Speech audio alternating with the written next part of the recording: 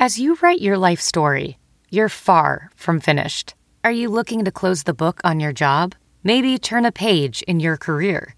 Be continued at the Georgetown University School of Continuing Studies. Our professional master's degrees and certificates are designed to meet you where you are and take you where you want to go. At Georgetown SCS, the learning never stops, and neither do you. Write your next chapter. Be continued at scs.georgetown.edu/podcast. Professional welder Shayna Ford used VR training developed by ForgeFX to hone her skills as a welder. The more time that you spend practicing it, that's what separates a good welder from a great welder. VR training can help students like Shayna repeatedly practice specific skills. Virtual reality definitely helps because the more muscle memory that you have, the smoother your weld is. Explore more stories like Shayna's at meta.com/metaverseimpact.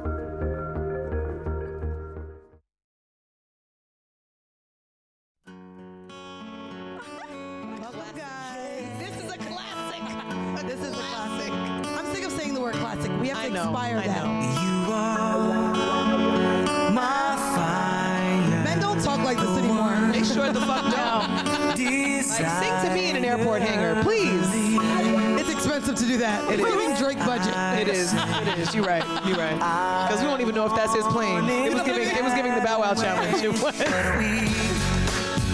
Welcome, guys, to another episode of See the Thing Is. All the Backstreet Boys can sing.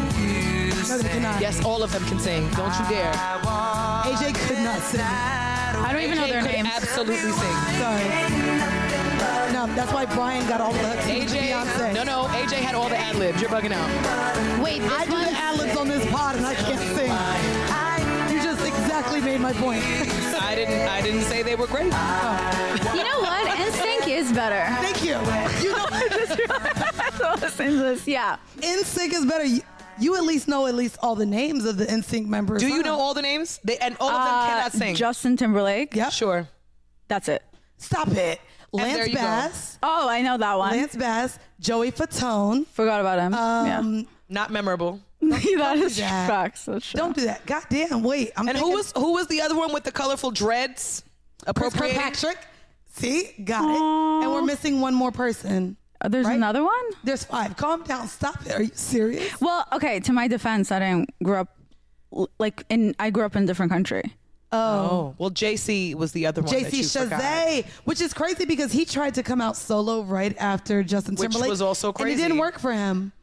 It didn't work for him. Didn't, because none of them were great except for Justin. I still do believe, though, NSYNC better than Backstreet Boys. They had better records than Backstreet Boys. Backstreet Boys was a better group. They can all sing. We can go down the list of everybody. AJ, Nick, Kevin, Howie. Aaron. It's not Aaron. Is it Nick? Aaron Carter is the little brother. He was not. Okay. Wait, who sings Everybody? That would be AJ. Oh, that was your body. Oh wait, okay. That was AJ. But Nick cannot sing. He sounds like there's something stuck in his nose. Tell me why. Yeah, nothing. Was that the song we were just listening to? Yeah. Man, that's embarrassing. It is. In Israel, it was Michael I knew about Michael Jackson, Britney Spears, Christina Aguilera. Okay. Spice Girls. Yes. And then I knew about NSYNC and Backstreet Boys, but I guess I've never been obsessed with American, well, I guess in other countries too, but it seems for a lot of people, when it comes to celebrity and pop culture, it's like obsession. Yes. So I've never had this weird, not weird, but I've never had obsessions with celebrities. You're telling me you never had Bop magazine on your walls? I don't even know what that is. Oh my God. She grew up in Israel. Okay, well, I thought magazines was everywhere. Listen, for those of y'all listening and watching, we're going to introduce our incredible guests. And we need a round of applause for her. We need a round of applause for our guest, who is a phenomenal, podcaster, entrepreneur. To be fair, I would say digital media guru. Well, yeah. Thank you. There we go. Yes. I would also say you were probably one of the first defining social media influencers without it being about you selling your face or you being a billboard for products. Yeah. You were one of the first accounts I think that I followed that was like, that was not a person, like I was anonymous for 2 years. Yeah, which is amazing. Yeah, and you built which for those of y'all who don't know Violet Benson. Yeah, thank you. Another round of applause, please. Yeah. So she currently is the host of Almost Adulting podcast. Yes, but what she's talking about is I'm known for daddy issues. Go ahead. Yes, Yeah. the daddy issues account is a meme account on Instagram. And you were actually one of the first accounts I followed that was meme based, that was funny and current and always on top of. It was like before memes were even really that big of a deal. Yeah. You were posting memes every day on the and it was they were so good and they're so funny. Thank you. Did you know how big that was going to be when you started? No. I think a lot of the time when you do something, especially when it has to do with social media or different things, when you're not passionate about it and you just want to do it for the money or to be famous, a lot of times people get on social media to be famous. It doesn't work. But when you're doing it from the heart or you're doing it for your own reasons, and I notice a lot of times when you don't care, when you're not obsessive over it, is when it comes your way and it happens for you. That's interesting. Do you actually have daddy issues? Yeah. I mean, I've worked on them. Wait, can I make my mic louder? Yes. Oh, yeah. Like, I love that thing where I really hear myself. Yes. Oh. Turn her up. There you go. Oh, yeah, I love this. Thank Yes. you. Okay, cool. I love hearing my voice. I'm kidding. I actually hate my voice, but I'm not gonna lie. I never listen back. I'll read the comments and be like, okay, let me see where I really was talking over somebody. Sorry, guys. oh, yeah. Okay, so people say that to everyone. Oh, yeah. Okay, cool. Wait, I'm not gonna lie. No, fuck out of here. I listen. Here's the thing, right? So we had a marketing call, and they talked about maybe allowing everyone to speak so that everyone can get their points across. And I said, this is not a panel discussion. It is also not a monologue set. We are having a conversation, and in any real aspect of people having conversations, it's not about getting your word in as much as it is just a free-flowing conversation. And I actually listened to, we had the conversation, they were like, oh, so this is more like talk radio. And I said, yes, the shows that I listen to in podcasting have to do with opposing opinions and people that come from different walks of life really truly sitting and having a conversation. Right. Yeah. Even though you're here, and I told you I've been listening to your pod, so I'm super excited to talk to you about you. I don't ever think that I'm interviewing you. Yeah. I believe you're joining in on conversation Yeah. with me and Bridget. Which is funny because even on that call, the lady was trying to pitch us about like, well, maybe if you just give it a little pause. I said pause, and bitch, immediately where? Mandy goes, no. As the woman is talking, like, just no. I cut her off. She cut her off. So I I was had like, to apologize. Like, no. I thought I was really nasty on this call. And it sucks when you're on Zoom and you're like, fuck, they can see me. And I want to man out my face. You can see my face. I was sitting there like, oh, shit, Mandy. I said, have you listened to our show? Sorry, maybe you don't understand the culture of conversation. Well, I think at the end of the day, we're the creators. So like, Yeah. as much, you can take a lot of feedback, but you can sometimes also take it with a grain of salt. It's up to you because we are the ones who figure out what people like, what people don't. If those people knew what they were doing, they would probably be in our position. Right. That's the truth. I mean, This it little is. flex is brought to you by.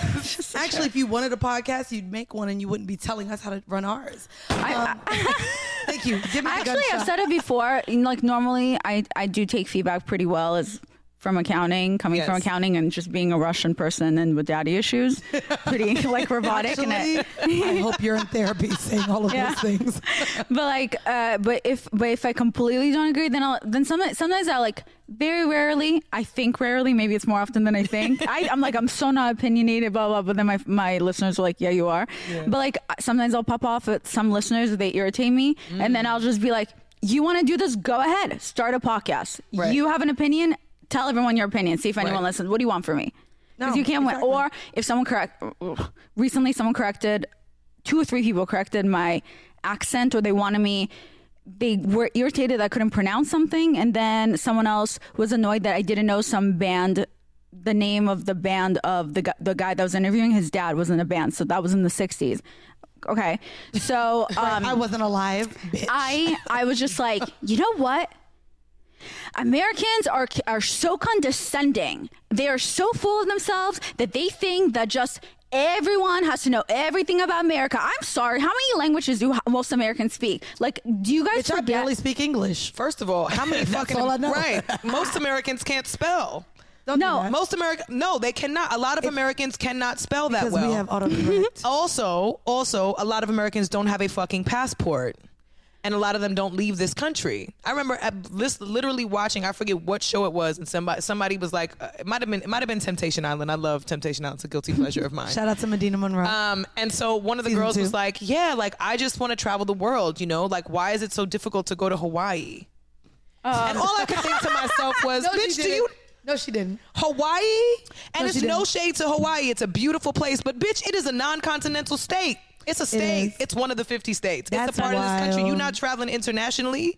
But Like, it just blew my mind. But there's so many Americans that do feel that yeah, way. and it's also it's that thing. If someone has an accent, people will automatically assume you're stupid. So what's but crazy is I don't yeah. think that I just actually hate accents, which thankfully yours is actually, I listened to your podcast and I was like, oh, Sometimes it I comes picked out. up on the accent. How many just a little languages bit. do you speak, though? I used to speak 5. I only speak 3 now. Oh, only 3. My But English subtle is- flex has been brought to No, you by... no, but Bitch, I I went. did 4 years of Spanish and still can only say Spanish hamburguesa. I don't even know what that and means. queso. It's hamburger and cheese. Oh, That's all I know. but anyway, I The H recorded. is also silent, but it's cool. No worries. Oh, is What? Hamburguesa? Oh, You just said hum. Nope, there was no H there. It's fine. We're not going to do a Spanish lesson. I got a 95 on the Spanish Regents. I was very proud of myself. what's up with all the silent letters? Why can't you just say? Why would you not spell just knife without a K? Why is there a K? Why do we have there Why? 3 times for 3 different things? You- We have you- there you- for Why 3 would people things. not just say knife? Wait, can I? Like, I don't get it. Or bologna? Yeah. Or lasagna? And you don't even, when you read the words, you don't even Or pronounce a lot of the salmon? words the Why same is there way an L in you write salmon? it. There shouldn't be an L in You know what's salmon. crazy though? They actually did say for people who come to America that English is actually one of the hardest languages to learn. And it's crazy because Really? as arrogant as Americans are, when I travel, I'm really upset when people don't understand English. And it's really ignorant of me, I understand. But also, I lived in Singapore for 6 months. I studied abroad in my venture to become an accountant. That's cool. And the crazy thing was this is when Trump was running for presidency. And it's so crazy how everyone outside of the U.S. views Americans as the most stupid, ignorant, like uneducated people. So for you to Sorry, say, I'm nodding. I'm like, yeah, that is They do. facts. They do. Just We're, kidding, also, just we're also kidding. the only country in the world that doesn't look at soccer as football as like the top no, tier. Yeah, that is sport. true. We're we the decided only the rest country. of the world said football. We're gonna come up with football and make it our own. Like, it's insane. With- The arrogance. that has nothing to do with But your also feet. the metric system. I go anywhere talking about fucking Fahrenheit and inches, and nobody knows what the fuck I'm talking But about. everyone's Or obsessed miles. with Everyone's America like though, because kilometers. like people like. Know everything about our government and know everything about Americans. So people on the outside, I mean, I won the green card lottery. So obviously to be able to win a lottery to move to some country, that means everyone viewed, or at least used to view, America as like the Valid. place. What's a Valid. green I- card I was about to say, I'm just trying to get a lottery apartment in New York City. What the fuck is And pay it? lottery rent. And my father he's still actively on a green card in America. He moved to the States at the age of 13. He's from Jamaica. So he still is not a legal citizen of the US of A. My dad was either. He is still on a green card from Jamaica. So what is a lottery green card? So foreign countries have a lottery for a green card, and you apply for it, and you can apply for it every. Wait, I would also like to say that I ended up not posting my rant of 20 minutes complaining about Americans. I just needed to vent. You just You did it did it, now. you were like, and then okay. I calmed down, and then I was like, okay, maybe I won't attack half of my listeners. Or My bad. actually, that's probably about 80% of your listenership because we are podcast consumers here. Yeah. Yeah. Wait, no, I'm actually, it's so weird. I'm 60% Americans. The rest is foreign people. Really? Oh, That's kind of cool. that's why you got them big old numbers, bitch. You got the rest of the globe. Right. I was gonna No, say it's you were better to have international. Americans Really? for ads. Yeah. That Yeah, makes well, sense. we're very apparently Americanized. We have 90% US of A listening to us, and we're trying That's to grow so our global cool. market. Oh my God, I'm trying to do the opposite. Yeah, we're like, That's please, can hilarious. somebody else from some other country love us because we would like to come there. We're and like, do a how live many show. other Afrobeats artists we have to have on this podcast? Please, to get an invite to Nigeria, please. How far? How far now? That's so funny. Yes. So wait, so where a are green you? card. Yes, a green card. Where did you Okay. get it from? Well, I was born in Russia. Okay. I am technically Ukrainian. Okay. So, I mean, and people don't understand, but Russia, Belarus, Ukraine, we're all it's very brotherly and sister. Like everyone's families are all of those three. That's what was weird when the war started because, I mean, my sister's married to a Ukrainian Jew. We're Russian Jews technically because I was born in Russia, and it got weird for a second. But then we're all in the same team. Like no one wants our governments to fight. Right. And plus, like back then they all hated the Jews. And my dad's brown skinned. I'm white skin. Yes. So my dad had a completely different upbringing compared to my mother in Russia who looks like me. So with my mom, she would more deal with kind of like, you're not a kike, right? Because I would never date a kike. What is a kike? The N-word term for Jews. Yeah. Wow. So, but with my dad, it was like his dad got sent to jail for being a Jew with a business. And then on his last day in jail, when he was about to get out, he got beat up to death by the guards for being a Jew. And he died. He was a vegetable for a month and then he died when my dad was like 17. Like that was, and I mean, obviously maybe there was like one Jew in the classroom and then one black person. Wow. And anyone in Russia back then that wasn't as white as possible. Like even if I say now I'm Russian, a real Russian will look at me and say, no, you're a Jew. Because it's different. Wow. So in the classrooms, the books they would have, it would basically, let's say they're reading something and then it'll say like, blah, blah, blah, the kike did this and this, then they'll make the Jew read it. And if something like the N-word did this and this, they'll make the black person in the classroom then read it. Like that was like very open back then. Shut up. It was kind of insane. So how old were you when you left? So when I was born in Russia, my mother was getting death threats that they were going to kill her kike kids. So then, which was like in the 80s. Right. So then we moved. My parents, my dad always done everything. He's always by the book. That's where him and I will disagree a little. So he applied. You're a rebel. Yeah. If I could cheat, I will. That's just like, that's my thing. Yeah. Games, anything, I'm competitive, I'll cheat. Very American of you. Men. Thanks. It's very American. Men, relationships, you know. Taxes. Americans love to do taxes. Yeah. Just buy something and return it. Yep. Just kidding. Sorry. So then we applied. They applied to all the countries. No, none of the countries. Because it was basically, it was when communism was about to end. And people don't even understand communism. Communism is like, even if when you have money in Russia, the reason everyone would starve is because you have to get on a list. So let's say you want to buy milk. You can't buy milk because you're number 50 on the list to get the milk. So even if you have money, you can't do anything with the money. Wow. You have nothing to spend it on. You have to wait for the list. It's insane. Who determines the list? The government? Yeah. Yeah. Do you feel so? It's so crazy because in being in social studies and what we learned even in terms of the three branches of government here in the U.S., where we're going now with and I didn't want to get into politics, but we're getting into women's rights and removing those. And we talked about Handmaid's Tale even here. I don't think have you watched the show Handmaid's Tale? Yeah, of course. So I don't think people are very familiar with what a communist government looks like, but it seems very much like we are heading that way. Although we've stood 10 toes down that we are a democracy. Do you see parallels from knowing what a communist society looks like to kind of what we've started seeing now with America and you being here? Just from having the experience of communism, only because I don't think people really understand what it is. Well, it starts with socialism and then it goes to communism. But you ask anyone that's from a foreign country, they most likely will be pretty anti-socialism because they know where it's going to head. Right. So most of them are going to be anti that because most of us, when you hear about America, that was like, wow, America.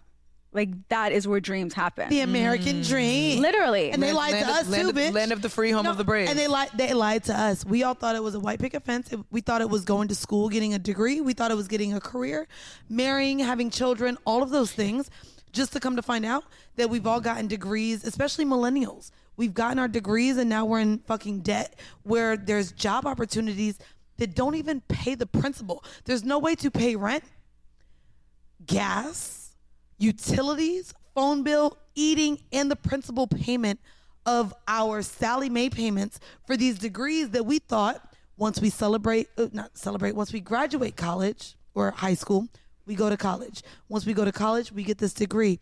Now, as long as we have this degree, not only are we wifeable women in society, we now are able to afford the mean style of what we do in our day-to-day life. And it was all false. We're now entering. Is it though? I mean, are we not living the American dream right now? And this is the problem though. We are living the American dream of Gen Z. Oh my God. We are living, or Gen X. That is so true. Are y'all Gen Z, right? No, Gen Z. So we're living, unfortunately, in our 30s, a career path that was not set out for us. We did not know that YouTube, streaming, even, we talk about Bridget being an artist. It wasn't streaming that was even a part of her label deal. I had a publishing agreement that did not reflect anything that At any all. streams at all. So everything that I signed in 2008 was like before, it was like really when the first like iPod even came out and MP3s was like a new thing.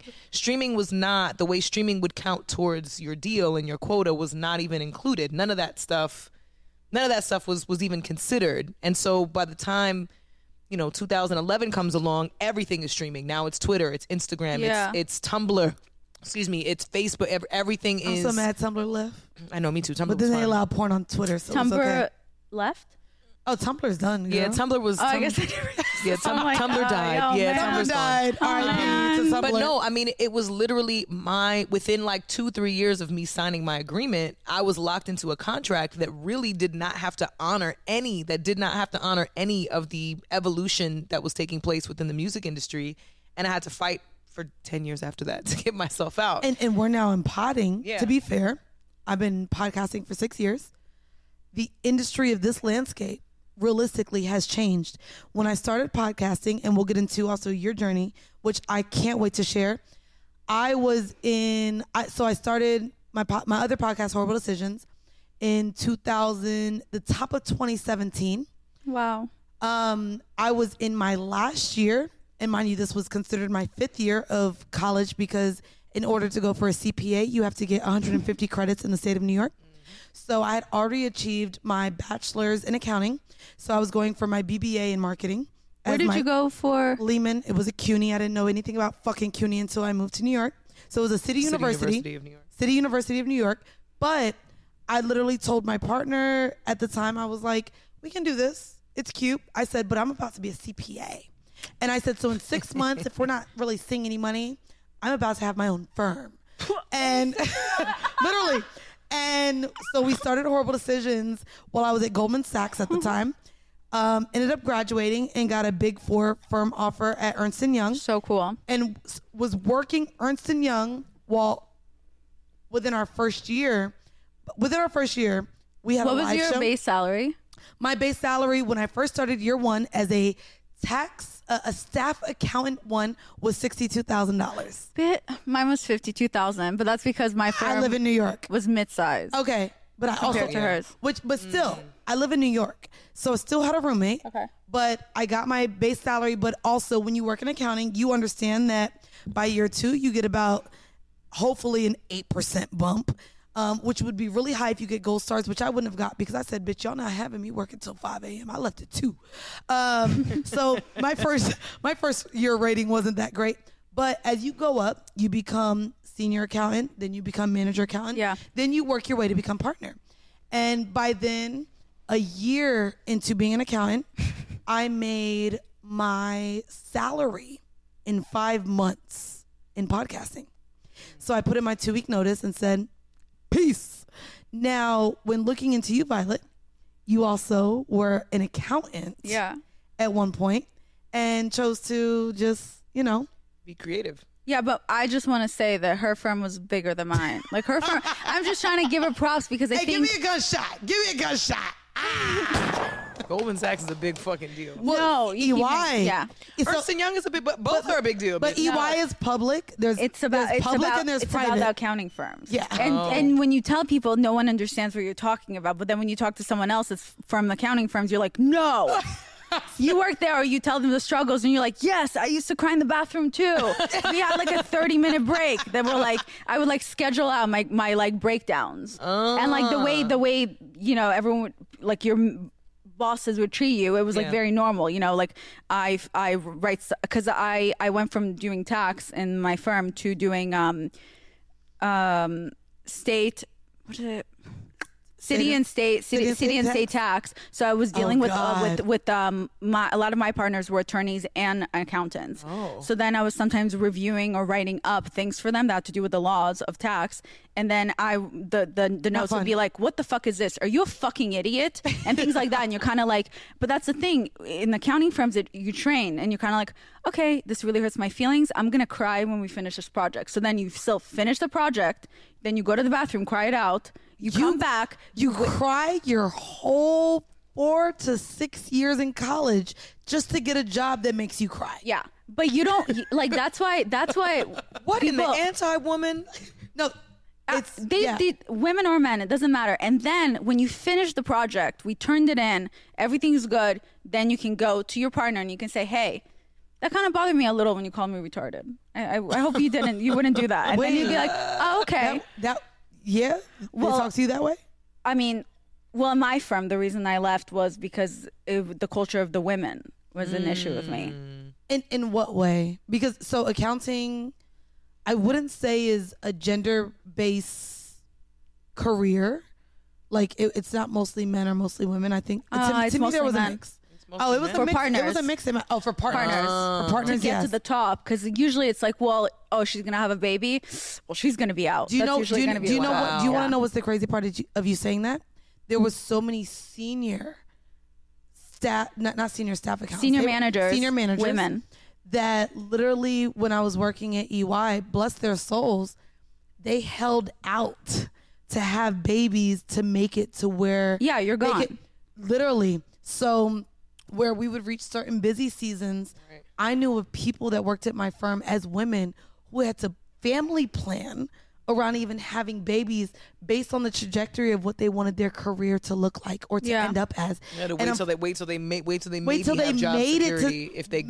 until they made it to senior manager to then have a baby. Oh my God. You can't have a baby as a senior staff accountant or even in your first couple of years in accounting. And I realized how many women did not have children until their mid-30s, and they were like, I'm reaching my biological clock where I've made it where I think I should be in my career. So hopefully this firm allows me to take maternity leave. It was we had one manager that had a child, had one child, and then she had to kind of settle in and understand that this is it for she's not going to get higher up than that. So then it was like more like a manager was just going to be the role for. Eventually she became a senior manager, but she was never going to become partner because she has a family. Everyone knew, she's going to be out soon. Wow, literally, that's how they treat women in corporate, and it sucks because when a partner or a man has a baby in corporate, he doesn't even see it. You'll chill. He'll be like, I'm at the baby shower. I got a baby shower on Saturday, but I'll see y'all on Monday. Yeah, it's so different for men to family plan while they're growing up in their corporate careers than a woman. It's way different. So what was the breaking point for you then? You were like, y'all not about to play with me and my biological clock. I'm gonna go get this money elsewhere. Bye. Well, no, it wasn't that at all. Like especially when we won the green card lottery, which is a foreign thing, and after 5 years you do get citizenship, but you go through all these tests, from physical to tests mentally and all these things. Like none of us can have. I heard you also have to say the Star Spangled Banner backwards. No, you know. Close though. But you have to take an exam. No, you do have to take a test. You gotta know more shit than Americans know. You have to read that book. Americans should lose citizenship. Americans should lose citizenship if they don't know that shit. No, because to be fair, most of these staunch ass nationalists that feel like they are, you know what I'm saying, pro-America, the ones that have the massive, like the post office size American flags on their front lawn, they don't know. The ones who raided the Capitol? Sorry. Some, but not all. But some of them don't. A lot of them don't know.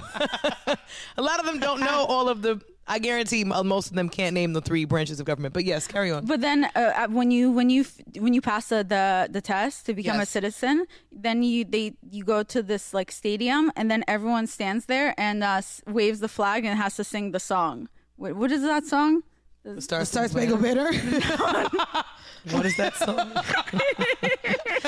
That one. Yeah. That's the name of it? Okay, I forgot. Yeah.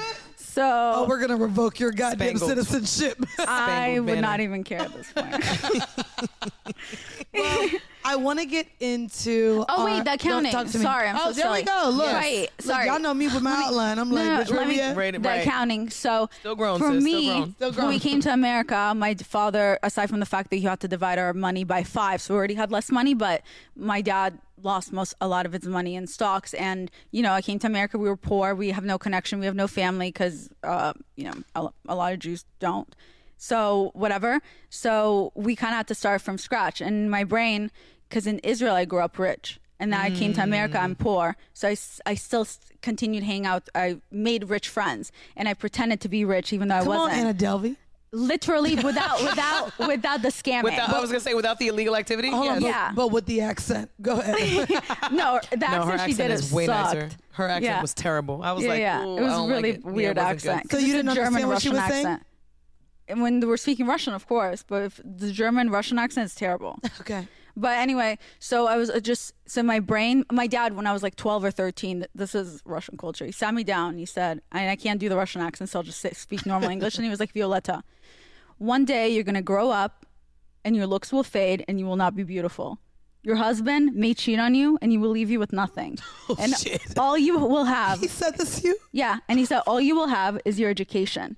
So you better think smart and you better go to school and you better have a career. I'm actually not mad at that. I'm not, because it's I'm great not mad advice. at that. It is great advice. But what's crazy is that to me, we've been talking about, right, the modern day woman. You getting all of those things, unfortunately, now makes you less suitable for men that want maybe the housewife or the submissive woman.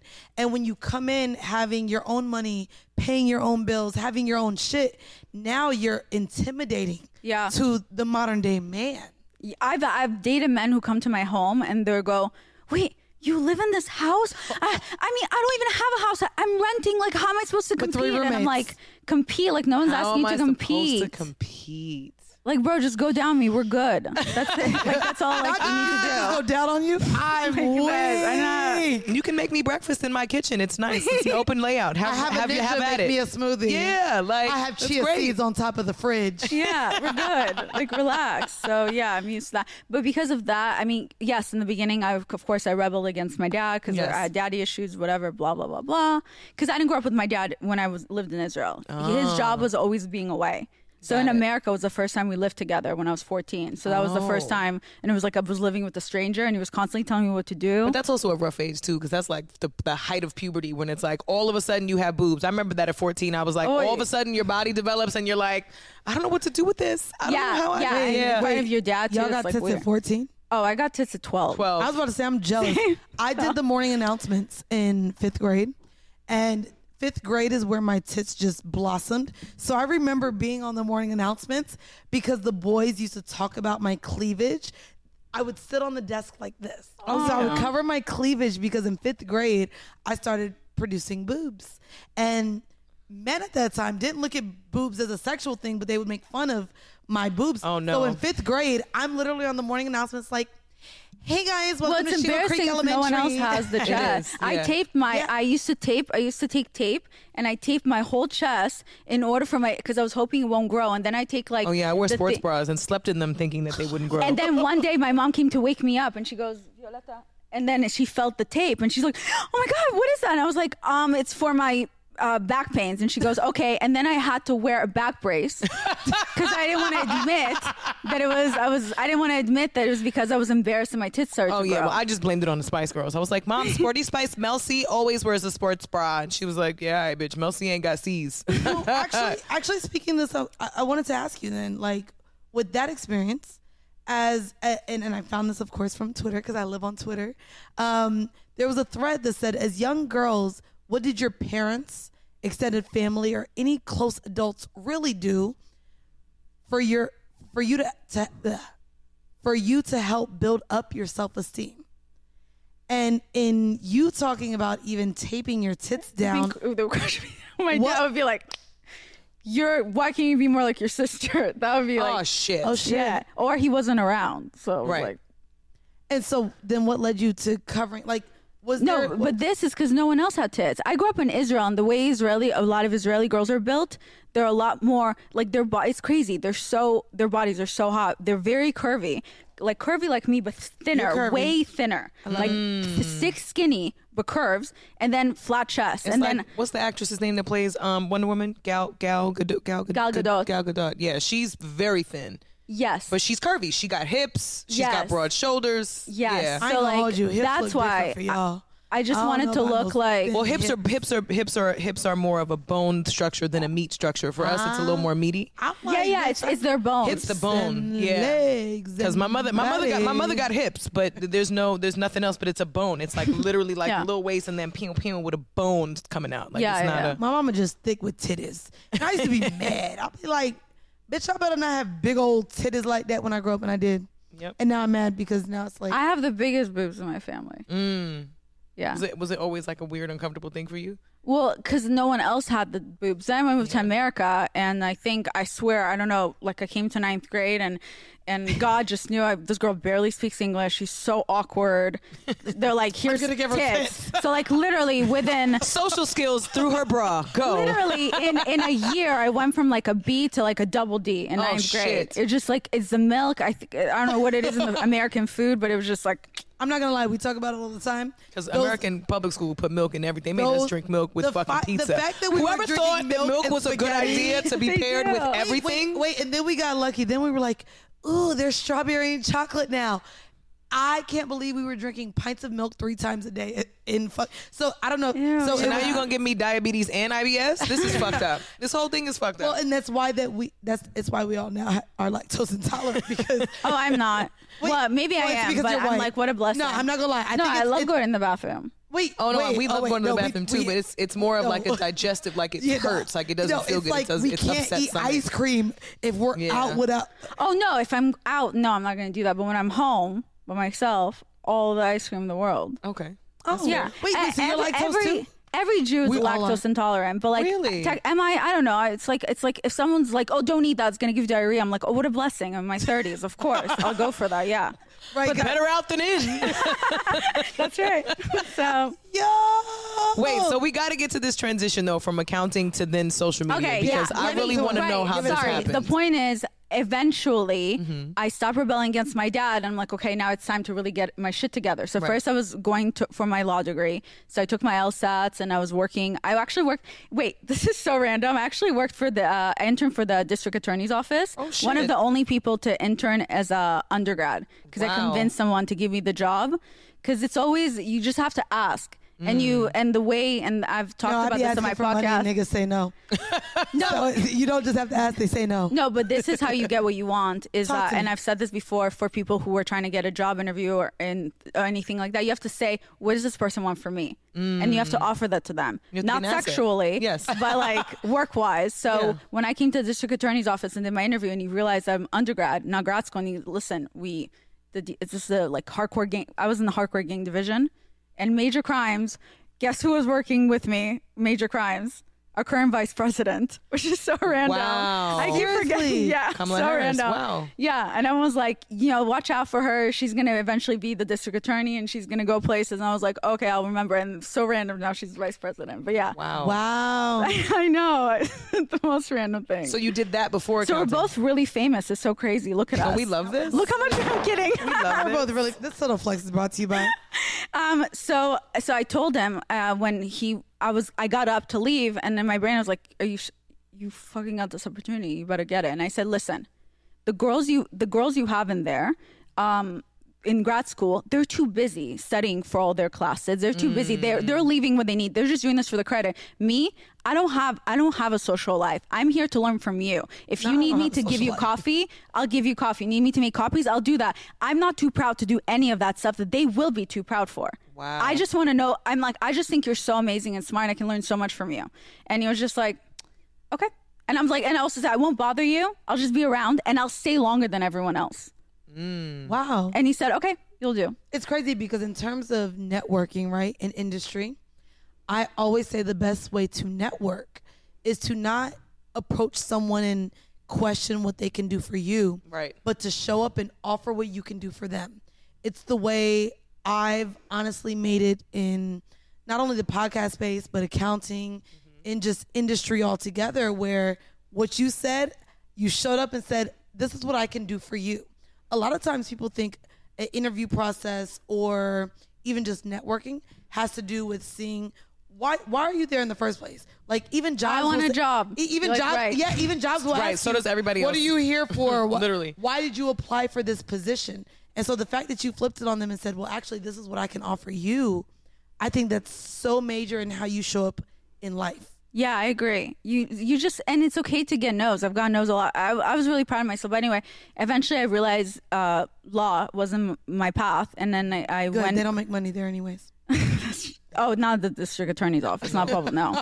I was like, yeah, public office, not so much. Private but it was sector, still probably. like, it was a cool experience to even intern at something like a district attorney's office. Right. Like that was insane. And then they wanted me to move to the vice president's department, major crimes. It was during the time where they were prosecuting Michael Jackson's doctor. Oh. Wait, can I actually tell you? Yes. Hold on, give us the tea. Wow. Wait, you knew about that that case? Yeah, but specifically? I have really bad memory. Okay. Oh, give us what you remember, No, bitch. he was guilty. Yeah, I he don't. was- he was found guilty. I was more focused on major crimes, but can I tell you my first day at major crime? At a hardcore gang division.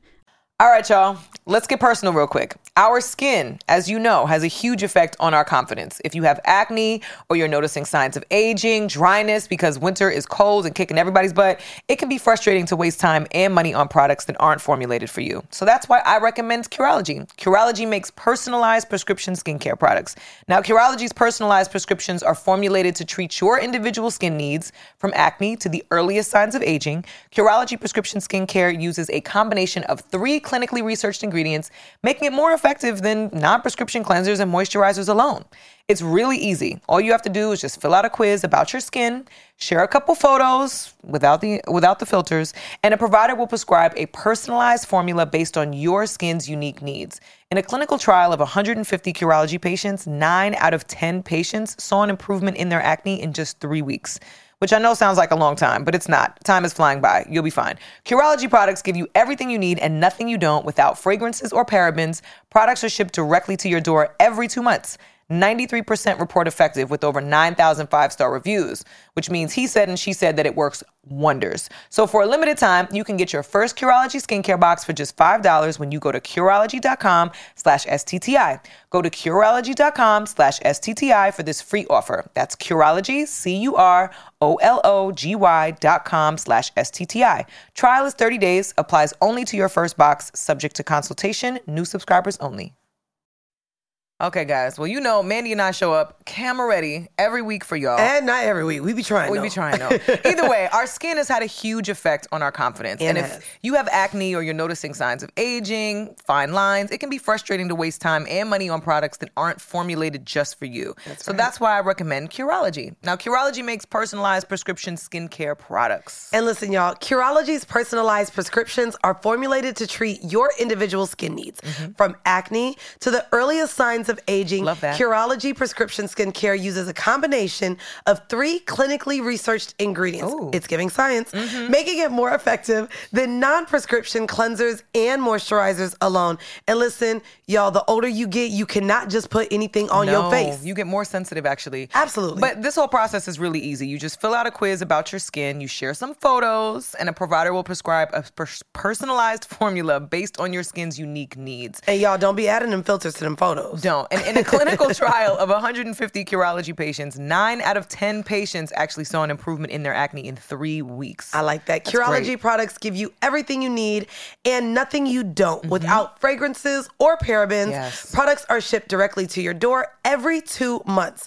93% report effective with over 9,000 5-star reviews, y'all. We love 5-star reviews. We do love- I we do always love read a a review, 5-star review. you know. And for a limited time, you can get your first Curology skincare box for just $5 Come when you on. go to Curology.com/STTI. Go to Curology.com/STTI for this free offer. That's Curology, CUROLOGY.com/STTI. Trial is 30 days and applies only to your first box, subject to consultation, new subscribers only. I was supposed to meet my DA to follow him around to do stuff. And then I'm like, where is he? And they go, he's at court. I've never been at court before. And I'm very oblivious to culture, life in general, anything. Sometimes I feel like my parents overly tried to protect me. And then it took me a long time to kind of learn about the world around me. So I'm like, okay, cool. I go to inside the court and it's in the middle of a trial. Right. So I open the door, I walk in, and I don't know where I'm supposed to sit. So then I walk in, and then I just look around, and I go like this, and you see people sitting here, people sitting here. I have no idea what these two sides are. So then I see my attorney, and he turns around for a second, and then he like this, and I'm like, oh, okay. And I wave at him, and then I walk forward. I open those little doors where they are, and then the judge goes, wait, hold on, what are you doing? And I go, oh, I'm sorry, where should I sit? And they're like, just go sit in the back. And I'm like, okay. I go sit next to the family we're prosecuting. Oh my God. And then they go, wait, go sit over there. And I'm like, the other side where you're, and I was like, oh, sorry. So then I sit over there. I'm like, sorry, you guys. And then I sit there and I find out we were basically, because I'm in the hardcore gang division. So it was, we were prosecuting it was a guy from the gang. We know what a blood is. Okay. You don't have to break it down here on for first degree murder of like a ton of people. And I was just like, I tried to sit next to his family and I was like, sorry. Okay, sorry. Can I ask you, in terms of choosing to do that? So I have a friend who does defense. And when you have that conversation, criminal defense, as a person, choosing whether to be a prosecutor or a defense attorney, because in terms of even our community, a lot of people have held slack to Kamala Harris for being on the prosecution side of representing the state. Pretty wild. You know what I mean? I know, yeah. Yeah. And so in terms of you being in a space where this is what you think you want to do for your career, and you're figuring out also your morals as far as you growing into adulthood and what you really want to represent or what your purpose is, what back and forth did you have with yourself with choosing whether you wanted to do prosecution or defense? Or did you have any? I would say I wasn't sitting, because I knew I didn't see myself actually following the footsteps of being the district attorney's office. I was an undergrad, so it was just cool that I even able to do that, to kind of prove to my dad that I'm not a loser, because my sister was always one step ahead of me. Okay. So it was more kind of like, look what I achieved, and it's internship, it's free, but I was constantly, without realizing, when I finally started to get my jobs, I was constantly seeking a male figure. So it was more about someone kind of guiding me, and because that's the truth. With the daddy issues, I never went to women to want to help me. It was more a male even figure. In corporate? Yeah. It was accidental without realizing. Like, I didn't know why I was doing it, but it was always drawn to the male figures to kind of be like my dad figure, to tell me, what to do with life. And then I would think they're so wise, and I would listen to that. So, because it was kind of, that's something I wasn't really getting growing up with my father, although my dad was showing me love, just not in a way that I understood. But you identify as a feminist, correct? Yes. And so in terms of identifying as a feminist, how do you show up as a feminist when the people you look up to are men? Well, I was young. I didn't know yet. I didn't understand why. Has that changed now then? Yeah, of course. Now I understand that I don't care what gender someone is. Just it's kind of like, if someone's giving you advice and you'll never trade places with them, probably don't take that advice. Right. But except that, I like to listen to what everyone has to say. The gender doesn't matter. But growing up, I was just looking for a father. I just didn't know that's what was happening. Right. So but you grew up with a father. But he wasn't around. And then when I was 14, my dad, the way he would travel away for 3 months and he would back home for a month, and we barely interacted. And that's how it kept going back and forth. And then when we moved to America, it was the first time we lived together, but we wouldn't get along. We were like, it was screaming matches, and you'd be like, why can't you be more like a sister? And then me rebelling against it. Of course. So then we just weren't really speaking. So it was only until I got older is that when I started, only at 24, as I started creating daddy issues, I started to work on my relationship with my father. We never said I love you. We didn't hug. Like, I remember when I first came to America, I saw one of my first friends. Her dad came in the room with us, which was already weird for me, because I'm like, why is he with us right now? This is so weird. And then she goes, wait, Dad, can I ask you for advice? And he's like, sure, honey, what is that? And they have conversation. Then she's like touching him, and she's like, oh my God, rubs his shoulder. Thank you so much, Dad. They hug each other. kiss in the cheek, and then like, okay, I love you, bye, Dad. And I was like sitting like mortified. Like, what is this? I was Gross. like, what? And she goes, and I was like, what just happened? She goes, you don't say I love you to your dad. I was like, ew, no. I mean, I'll be honest with you. My friend has a big issue. It's so weird. She'll send me pictures from the shade room and shit of like celebrity dads with their children and be like, do you think this is appropriate? She does not find it appropriate for daughters to sit on fathers' laps, to be kissed in the mouth, to be hugged in certain ways. Like, we've had constant conversations. And that leads me to asking you then. I kiss my parents in the mouth now on purpose because it makes them uncomfortable, and then I just think it's funny. That's it great. just makes me laugh, Because and I they go don't know slowly. where your mouth has been. Now you're an adult. No, I go slowly, and it was like, it's like, and they go like this. It's and I'm affection. Like, They're and I like, go, I don't know. I don't like it. Right. Do you think a woman can show up as her best self in a relationship if she has daddy issues? Because there's a lot of conversations regarding the fact that women are not great partners because they are seeking men to be the dads that they didn't have. Look, she Please. said, "Jack this dick." Oh, I'm sorry. That's my favorite thing when it comes to dating a relationship. Women have to continuously work on themselves, then take care of the man, work on him too. But now with feminism, we have to be equal. So let me get a Do job a gunshot. too. Need a gunshot Like, there. and then this fucker, he doesn't have to work on himself. He's just so perfect because he grew up with his mom telling him what an amazing job he's been doing, and she's been wiping his ass for all of his life. And now it's my job to wipe his ass too. Like, figure out how to do it on your own. Correct. Fuck that. Correct. And there you have it. Correct. Oh my fucking!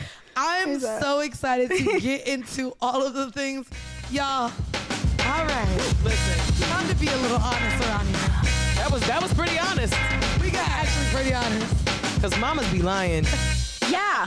Mamas be lying. He's not gonna be like, you know what? You're kind of a piece of shit. It's almost like when women give birth. It's like we give birth and then the boys are like just enveloped in this enable fluid. It's like this just Not enabling enable fluid. the embryo. Yeah, the placenta is enabling fluid. If your son kept bringing different women every week, would you tell the girls? You're like, hey, by the way, you're not that special. I ain't gonna hold you. I'd be like, damn. I had son, your dick must be really big. I had somebody's mom kind of put me on the game. No. Mm-hmm.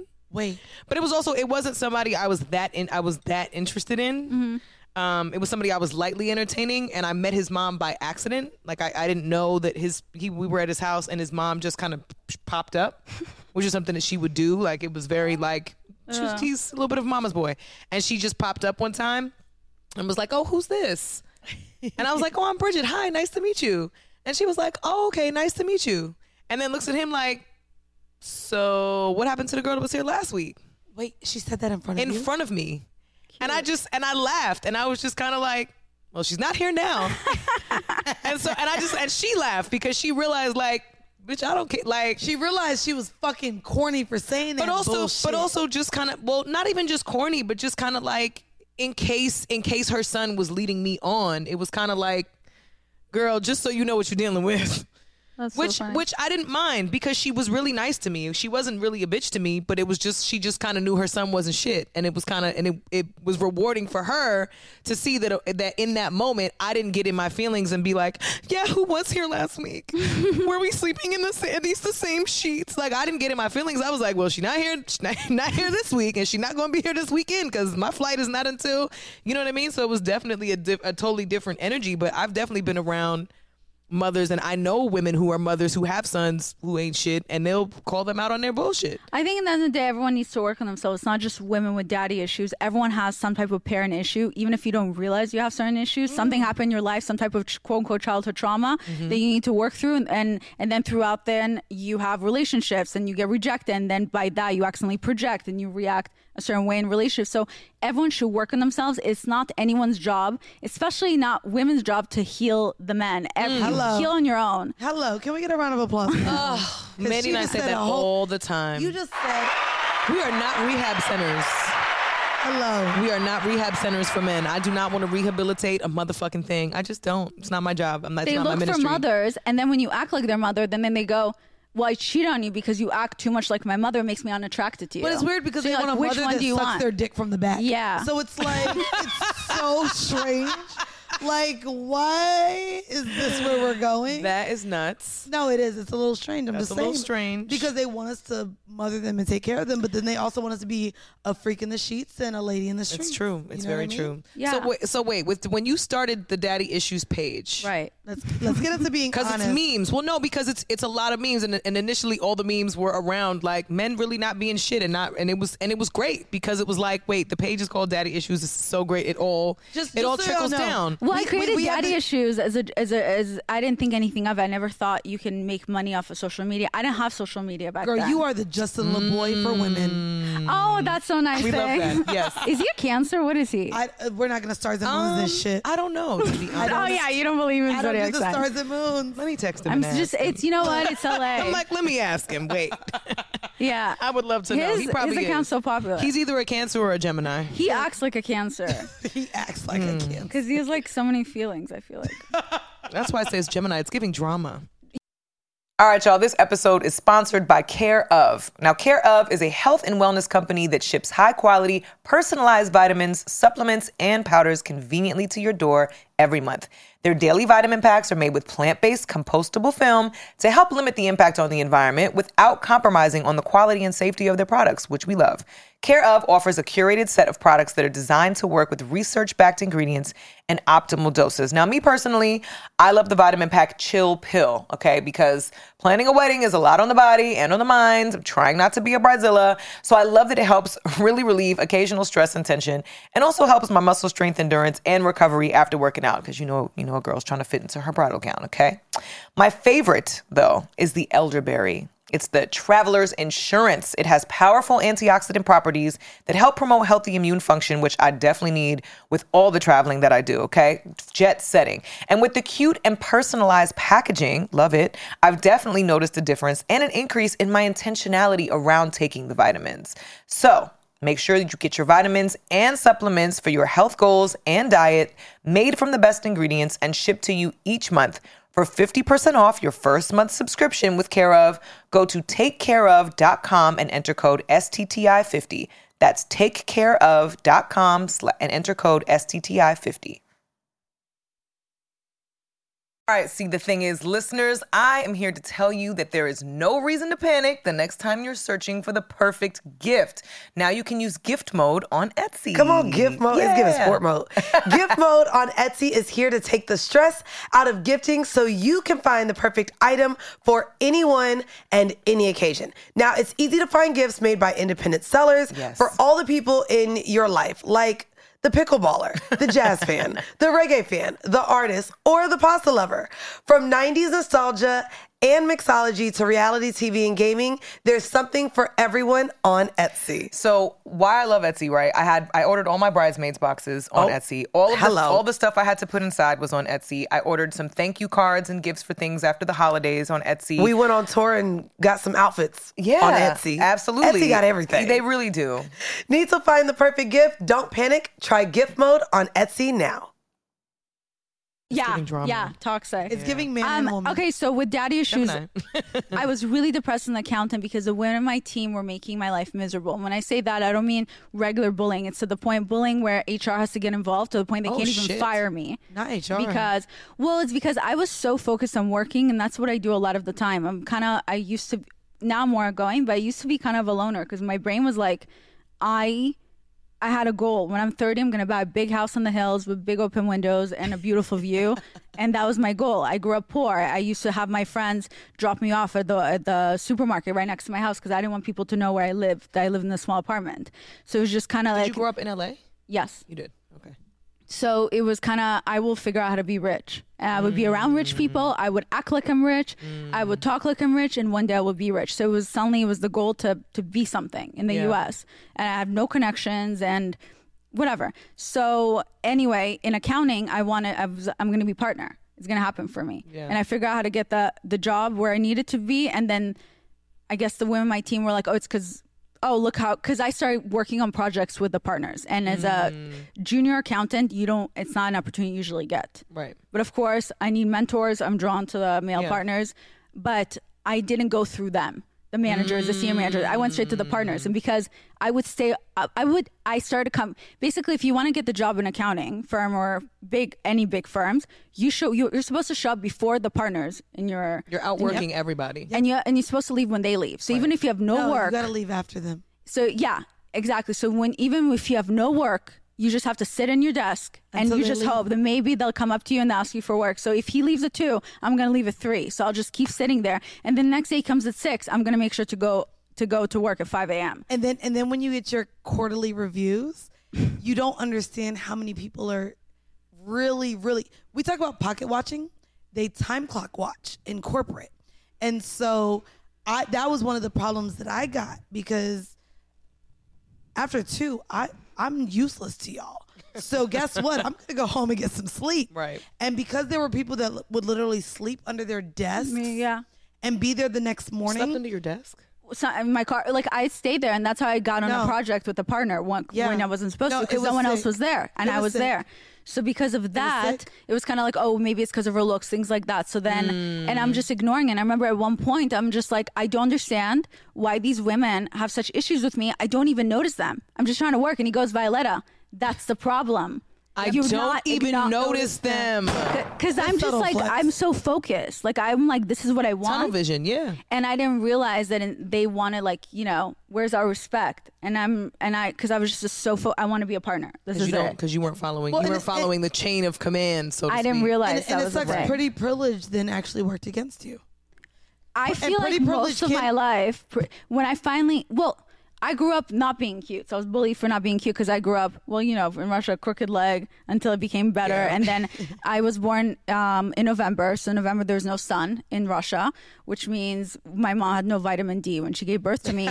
So I was born with enamel deficiency. So all my teeth were very yellow. So I was always bullied for that. So when I was 5 and I got harshly bullied for smiling, I stopped smiling and I asked my mom to fix my teeth. And since I was 5, we gave me veneers, capsules, bondings, and through insurance is different types of veneers of what celebrities have. Wow. And every week I would go to a dentist, meaning I have like 15 root canals. Every single tooth I've had a cavity in it multiple times. Wow. It's like a serious thing. So I grew up never smiling, never talking to boys. And then when I got older, I started to kind of grow into my looks, tits, butt, and guys noticing me. And now the women are being mean to me. And it's like, and I just never cared about my looks. Right. Because I'm like, it was never a thing to you. It was more like stuff focusing on my looks. Like, I don't care if I'm ugly or if I'm pretty. Like, I'm just trying to become a partner. Right. Pretty privilege is a thing in a social construct with dating, but I do say it can work for you or really against you in terms of corporate. Corporate for sure against you. Because a lot of your think you don't earn anything you've done. They think you're only there because of your looks, and it's like, no, like, we took the same classes. If I was sucking dick, then I would definitely be partner way faster. So trust me, that means I'm not getting there. Right. If it was that much privilege, it would have been. It would have been for something else. Just so you know. So yeah, when he mentioned that, I still remember that because he's like, I'm like, I don't notice him. He's like, that's the problem. And I was like, oh shit, I didn't realize.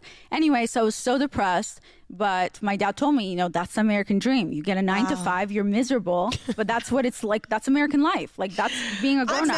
That's what American life is. That's what, I mean, the 9 to 5. Like, but not only 9 to 5. Did y'all see? It was a recent thing that went viral. So this man worked at Burger King for 27 years, never called off a day of work, and the company gave him a bag. And it had like a lanyard, 2 lifesavers, 2 Reese's Pieces. And he was like, this is what I just received for showing up every day for work, not being late, and being loyal to this company. And in terms of, I want to talk again to not even the millennials, because again, I think we're living the Gen Z dreams. Mm-hmm. What did it look like for you to not be loyal to a corporation and decide that you were going to bet on yourself? Well, that's what, okay. I feel sorry for him 100%. That sucks. Me too. But he played himself a fool because they looked at him and his loyalty went too far to the point that, like, oh, we can take advantage of this person. Right. He never asked for more. 27 years? If you're in the same position for so many years, you have to ask yourself, why am I still in this position? Why are we giving anybody lanyard in 2022? When I want a promotion, I ask. I know I may not get it, but I have to ask, like when I want a promotion for my partner, because I need to know where I'm going. Right. And I said, I would like you to consider me for promotion. He was like, okay, well, to be honest, you're not there yet. And I said, okay, let's start working towards that. So now he knows I want to get a promotion. Absolutely. And because, especially in corporate office, there's research about this, and it shows that for men get promoted based on potential. Women get promoted based on past experience. Big difference. Really? So my competitor's getting promoted and I'm not getting promoted. I'm like, what's up? Well, the women also grading me terribly. So anyway, once I realized there's no hope, and every day now I'm crying in my car. I have no social media. I don't want to see any of my friends. I'm so depressed. I created an account because people kept sending me memes, screenshots. And I said, how cool for fucking once people don't focus on your looks. It's just something funny. I forgot what it's like to have a personality. I'm so lost. I have no idea who I am. I thought I won class clown in high school, so I thought it was funny. Class clown. But I don't know anymore. So then I created daddy issues because I have daddy issues. I was like, whatever, just a name. And then I just started posting memes. And then because I have such an obsessive personality and I needed an escape, I started to figure out how to crack the algorithm of Instagram. And then and I created like different like loopholes through the algorithm, and I also created ways to attract people to get. I'm like, okay, I want a celebrity to follow me. How will I get a celebrity to follow me? Okay, I'm gonna check out who their crew is, and then I'm going to find the one friend who has no followers, and I'm gonna comment weird shit on there. And I'm going to get their attention. They're going to eventually tag their best friend, the celebrity. So that's what I did. The first celebrity was Joe Jonas. That's what I did. Wow. That day, he followed me. To you by. He followed me that day, and I was just like, oh my God, it's happening. Like, this could be something. And it was just exciting, and I didn't think anything of it until finally 6 months into it, after I had the worst, like, New Year's, whatever it was, I suddenly grew 20,000 followers that night, and I was just confused, and that's when I found out MTV wrote about me. Which was the first article to ever write about me. MTV. Yes. I love MTV. And that kind of, I was just like, oh, this could be a business. Okay. Interesting. Because I had like 300,000 followers at that point. So I was like, okay, I'm going to incorporate myself, and then I'm going to figure out how to make some type of income for the next 6 months in order for me to be able to quit my job. Because unlike a lot of influencers, my parents are not rich. Right. I will be homeless if I can't figure out how to make rent. Right. Hello. So that was kind of, I'm like, okay. Influence does not pay bills. So the first brand that came to me was Bumble, and they just started the app, and they wanted to hire me for one job. And again, I want more money from them. So I'm like, okay, what do they need from me? And I said, listen, I think you guys should hire me for 12 months. And not only will I help promote you, I know what you need. And they're like, what do we need? And I'm like, because I found out the owner of Bumble was the ex-girlfriend of the Tinder owner. Oh, shit. Wait. So I did not know that. Wow. Wait, I did not know that. That's fire. Yeah. Well, because I always knew Bumble was started by a woman, but now knowing that, Yeah. oh, Well, wow. and he treated her like shit and all this stuff. So I said, and Bubble put the power in the woman's hand. Yep. yes. So I said, I'm mostly female. I'm gonna make Tinder look like shit compared to us, because we're gonna be female driven. It's gonna be the app for women. Yep. And I swear to God, my only regret with that is that I didn't ask for equity, because I literally helped Bumble start from scratch. This subtle flex is brought to you by. But then when they said, okay, I mean, I didn't ask for much money at all, but they're like, okay, and I said, perfect, I quit. Love. Right on time. Fucking have it. Well, in what you do so very well, we are going to get into our slightly toxic portion. Yeah. And because your page is made off memes to what we know in culture is not very uplifting. They're very toxic. And they get regurgitated through stories. Well, they're comedic. They're comedic, but it's like dark truths. But it's real. Like the dark truth it's dark comedy. It's dark comedy. And we were talking in pre-pro about you posting in a comedic fashion, but I think there was still some truth to it, for toxic red flags that you can find in a partner. And I want to get into it because I'm single. I believe it's a hot girl summer, but I feel like it's more of a healing girl summer now, because we all got into these relationships during the pandemic that we decided and realized that I met you when I wasn't myself, because the world was ending. And now here we go. We're outside, but we're healing from now a relationship that didn't last. Now you talk about red flags. I want to get into red flags. Yes. Real quick. And go ahead, give us what some of those red flags were that she posted, and we'll get into it. And I want you to just say what you meant by them. It was Was it the video or was it actual memes? I believe it was the I want to say it was the video, right, May? It was the video? Red flags in general. Let's do the red flags in general. Red flags in general, because Well, I think the biggest red flag, and this is the truth, if you're toxic, you're dating someone toxic. So the one red flag is if you're in a bad place, if he's dating you, that's the biggest red flag. No. I mean, No, stop it. It's not that far off. That's some it's not bullshit. that far off. I want no sound effects for that because I find that to be bullshit. We mirror the partners we date. It's bullshit. science. You don't think- Science. you don't It's science. I don't believe in science, so don't believe anything you're saying. Actually. Well, we're slightly toxic. We're slightly. I mean, on this podcast, but we're characters, right? Okay, wait. is just a podcast. What's everyone's definition of being toxic?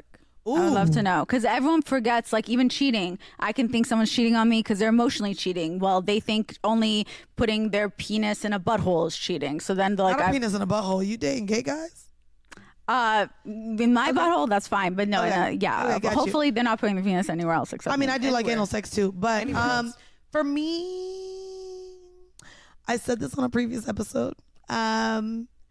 We are all toxic and deserve each other. Here she go. So we are all Here she works go. in progress. We all are not perfect, and we'll get into that for the food for thought. What does toxic look like, man? Toxic looks like human, the human species. No. Everything, no, bitch, first off, none of us is God.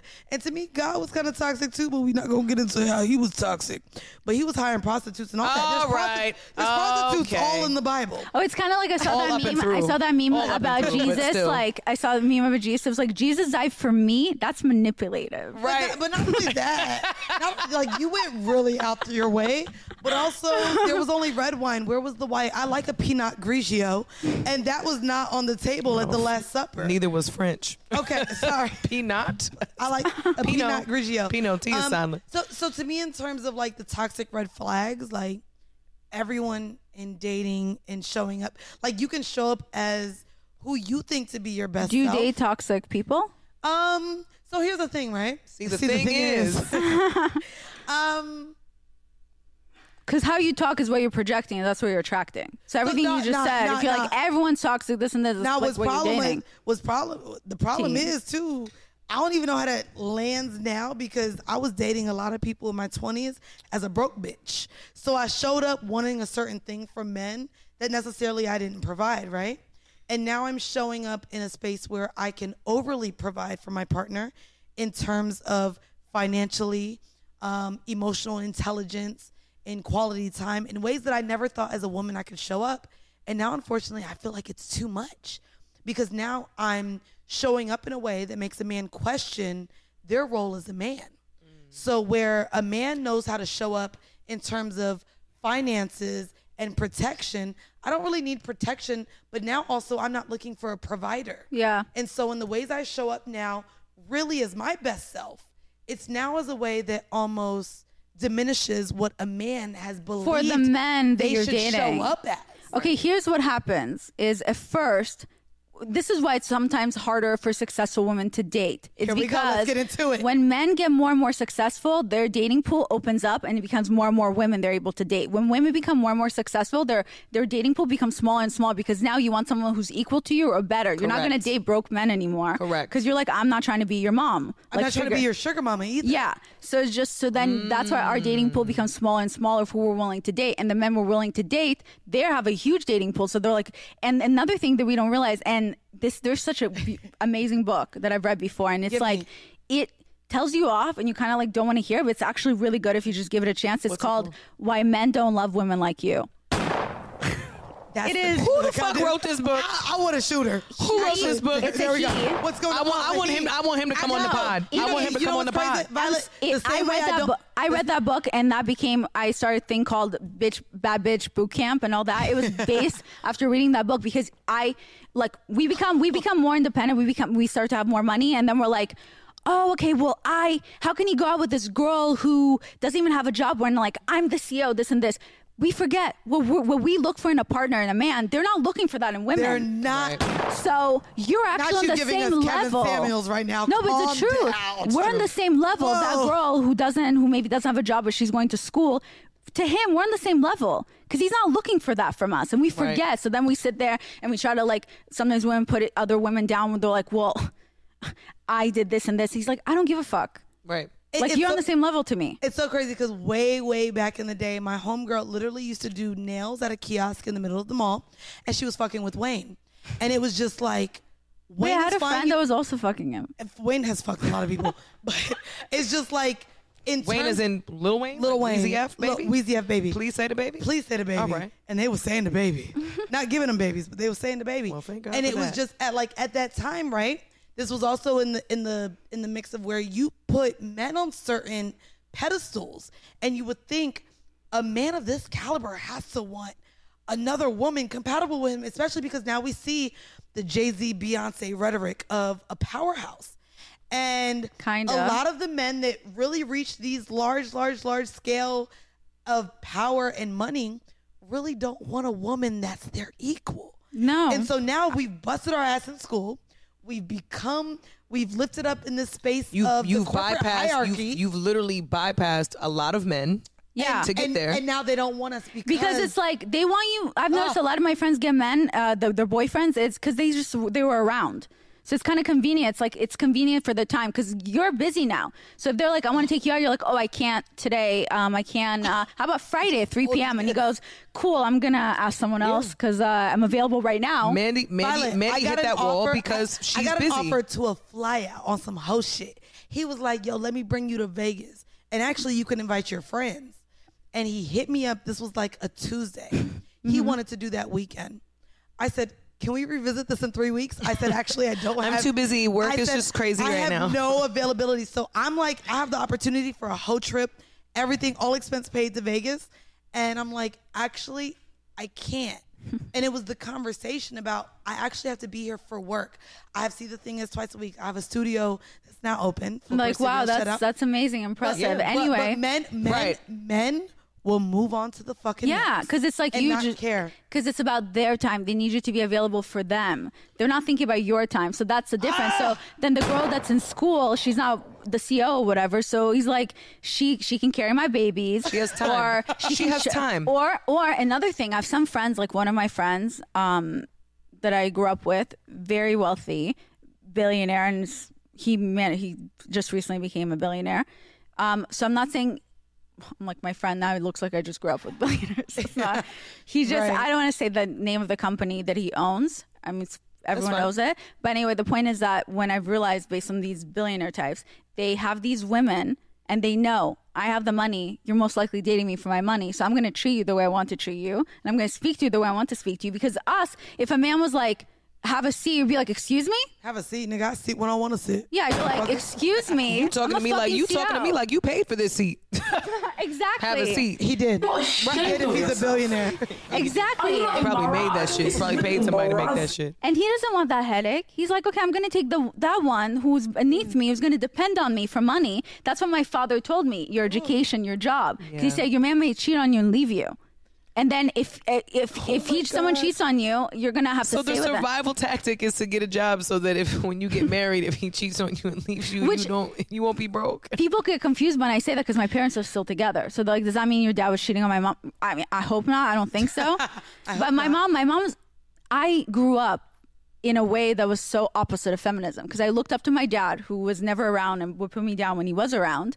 And I was just. Well, you looked up to him because he prioritized his needs and what he wanted to do for his life. But I was desperate for his love. My mother, which is very frequent with young women, especially with fathers that are not. I mean, I felt that way. We have a good relationship now, though. Well, yeah. I mean, and my dad. I was a love child, so we were the other family, which is very common with Caribbean men. There's a lot of other families outside of the marriage, and so we were the side family, and so my dad was not really around. And I remember once I got to the age of understanding the dynamic between my mother being the other woman, her needs were never going to be met, her expectations were never going to be met because she had already settled into being the side chick. So there was never going to be a moment. How did that make you? you think of your mother after when you realized that? Well, I lost respect for my mother because she wasn't honest with herself. First of all, she didn't think enough of herself to demand what she really wanted. But I also respected the shit out of my dad because he was upfront with her from the very fucking beginning, and she chose to settle for that, regardless of whatever Isn't it crazy was. When you get older, you look at your parents and you're just like, you don't know what you're doing. You had no fucking clue. And I realized I'm on the opposite end because I've had relations with married men. So, and I've chose those relations for whatever reason I did. And but you didn't feel shortchanged every time. My mother felt shortchanged, and that was why she wanted way more, and she acted like she was cool with the arrangement, and she wasn't. So she shortchanged herself. So by the time I was like 13, maybe, or 12, I realized, like, wait a minute, you're making decisions based on, like, you're hoping that this is going to change the situation when you've already committed to what the dynamic is, and you've committed to playing the game by his rules. He hasn't changed the game. He hasn't lied to you. He hasn't played with you. He's doing exactly what he said he was going to do. He's been honest and upfront with you this whole time, which is why we always say women value honesty more than they value what the truth actually is. Wow. So the truth of the matter is my dad really wasn't shit, and he was going back and forth. We lived 1 block away. Have you been to New York? That's how crazy it is. Yeah. So basically Manhattan is a grid, right? My mother and I lived on the corner of 20th and 9th Avenue, and my father and his wife lived on 21st Street, 1 block over and 1 avenue over. With his whole family. Until I was maybe 7 years old. And his wife had no idea that I even existed until I was 12. So he was able to move and shake. However, he had dual holidays 1 block away. So he would be with us on Christmas. I didn't have any concept of That's not sick. any of the other family. But my mother would be miserable and heartbroken. And then by the time I was 12, I was like, he got a whole wife. He got 6 other kids. Girl, he not thinking about you. And you acted like you were cool with it. Can I do a honest hot take now for the slightly toxic portion? Wait, do you have a good relationship with both of your parents now? So my dad passed when I was 20. I didn't have a good relationship with him in high school. And then when I was 19, the year before he passed, my mother had like life-threatening surgery. And so the doctor was sitting me down. I'm my mother's only biological child. I have an adopted sister who's also my age. So they sat both of us down. The doctor was like, you know, if something goes wrong, is there anybody that you would want to be here with you? Is there any other guardian or whatever that would be here with you? And my mom I hadn't talked to my dad in like 2-3 years. My mom and I didn't get along at all in high school. I was supposed to move to Florida to live with him. Well, you didn't respect her. At all. Without realizing. At all. I knew I had no respect for her because we moved to Arizona to get away from him when I was 9 and then moved back when I was 12, allegedly for educational purposes, and then she got right back in a relationship with him. So I was like, okay, this is giving manipulation and I'm collateral. It's trash.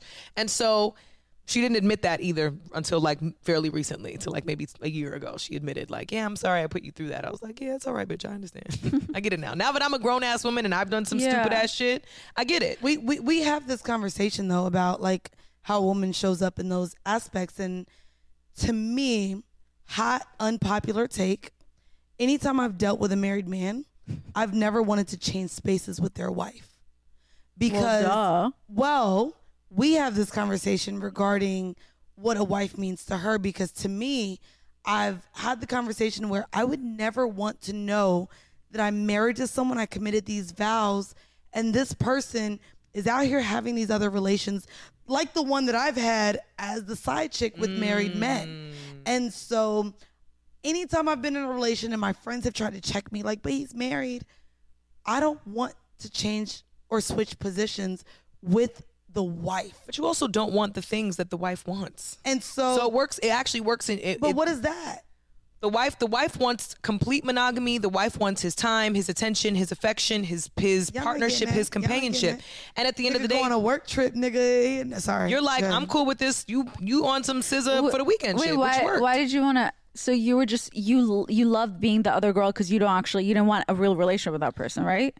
I believe I had real relationships. No, but you were never like, I think he's gonna leave his wife for me. Well, I never didn't want that. I didn't. That's why I say you wanted different things. But the monogamy to me is also like an unrealistic expectation of a human being, not only just a man, but it's an unrealistic expectation. And so to me, I did truly believe my relationship with any man who was married was more honest. And to me, like we said, a woman values honesty over a lot of other things. My mother, her first husband, he cheated on her. My mother's first husband was this really, I guess, really tall, beautiful, blonde, blue-eyed man who was a doctor. It was Thor in Russia, and but Jewish, which is very rare for like a Jewish person to have like the blonde hair and the blue eyes, right. and like, you know, he was beautiful. He was a doctor, and then one day she found love letters from another woman, and she made the decision to leave. And I can't believe I'm going to say this because she didn't tell me this until I was 18. My parents were very conservative, but so this is her secret. So I feel bad for exposing her, but she found the love letters, and then she found out she was pregnant. So a lot of other women would stay, and also as a Jew, just think if you're a Jew or a black person in Russia, good luck with having any opportunities with anything, especially back then. So, which sounds just like in the 40s, but really it's like the 70s, whatever. Right. So anyway, the point is, that's okay, girl. Lynching in America was just decided as a crime in the last couple years. So it's girl, no, like this year. 2020. Okay, so anyway, she found out she was pregnant, and a lot of women would have stayed. I would probably stay without realizing. And then she said, "I'm leaving you." She didn't tell him about the baby. She decided, which I know a lot of people disagree with that stuff. She decided to have an abortion because she'll never love the child because she hates it, despises this man, and she left him and she moved to another town. He kept trying to chase her, and he told her, "You are expired goods. You're 30 years old, going to be a divorcee. Who's going to want to marry you? You might as well just stay. Expired goods? Yeah, you might as well stay with me." And she said, "No, sorry." And she didn't grow up with a mother. And then her mother passed away when she was 13. And then her dad left the family for another woman. So they had to raise themselves on their own. Wow. And she went to the grave to her mother, and she was like crying. She's like, "I wish you were here. Like, I have no motherly advice." She moved to another town, and then people tried to set her up with men. And she goes, "I am done dating attractive men. How about," and she goes, so they tried to set her up with some hot guy. And she goes, "I'm done with hot men. How about his friend?" Which was my dad. Can I be honest with you, Violet? Yeah. In my breakup, I literally just said he's had pretty privilege to where I don't want another good-looking man, because as mad as I am at this man for multiple reasons, when I see him, it just be like, I'm not mad at you anymore. Because he's so good looking. Oh, Jesus. I'm sorry, he is. Once you unlove Yeah. someone, you're like, "You are so fucking ugly. I hate looking at you." She hasn't unloved that this man one. fine. She has not unloved him. That's Even how I know. I am right now. I got him blocked. But he's so fine. I'm like, that's how I know I'm over someone, is when I'm like, "You are so ugly." But also, no, this is why as a woman, you know, in your 30s, you got to deal with niggas that are slightly ugly, because they can't talk to you in certain ways. Like, you can't talk to me like you fine if you're not fine. You can't. You gotta watch your tone with me if you're not fine. You gotta watch your goddamn watch your tone. mouth. You gotta watch your tone with me if you're not and fine. it makes me more like understanding of where we stand in this relationship. Nigga, you better watch your motherfucking actions. Well, something that is toxic, in my opinion, is self-sabotage. And I think everyone, it's not just men, it's not just women. I think we self-sabotage a lot. Yeah. And we sometimes we know, sometimes we don't, but I think it's a toxic trait that, and I learned this in therapy, oftentimes when we have experienced trauma in our past, we are on a mission to reaffirm our fears constantly. So in a relationship, subconsciously, right, you're always looking for something to reaffirm that your partner is unfaithful, or that they're not who they say they are. Right, you're always looking for something to reaffirm what you've known to be true for so long. You have such a strong voice. Thank you. I've been dying to tell you. Do you hear this shit? Your voice is so like. I like both of your voices, but her voice is like, I can't explain. It's like powerful and soothing. No, but mind you, I heard the like, powerfulness. I first met her. She came on my show and talked about how great of a cheater she was. Yeah, and I was like, I did. I went on a reality show. I went on a reality show and told the entire nation that I had cheated. I was a serial cheater on my ex-boyfriend. And, which and was I awful. just thought it was so strong and feminist of her.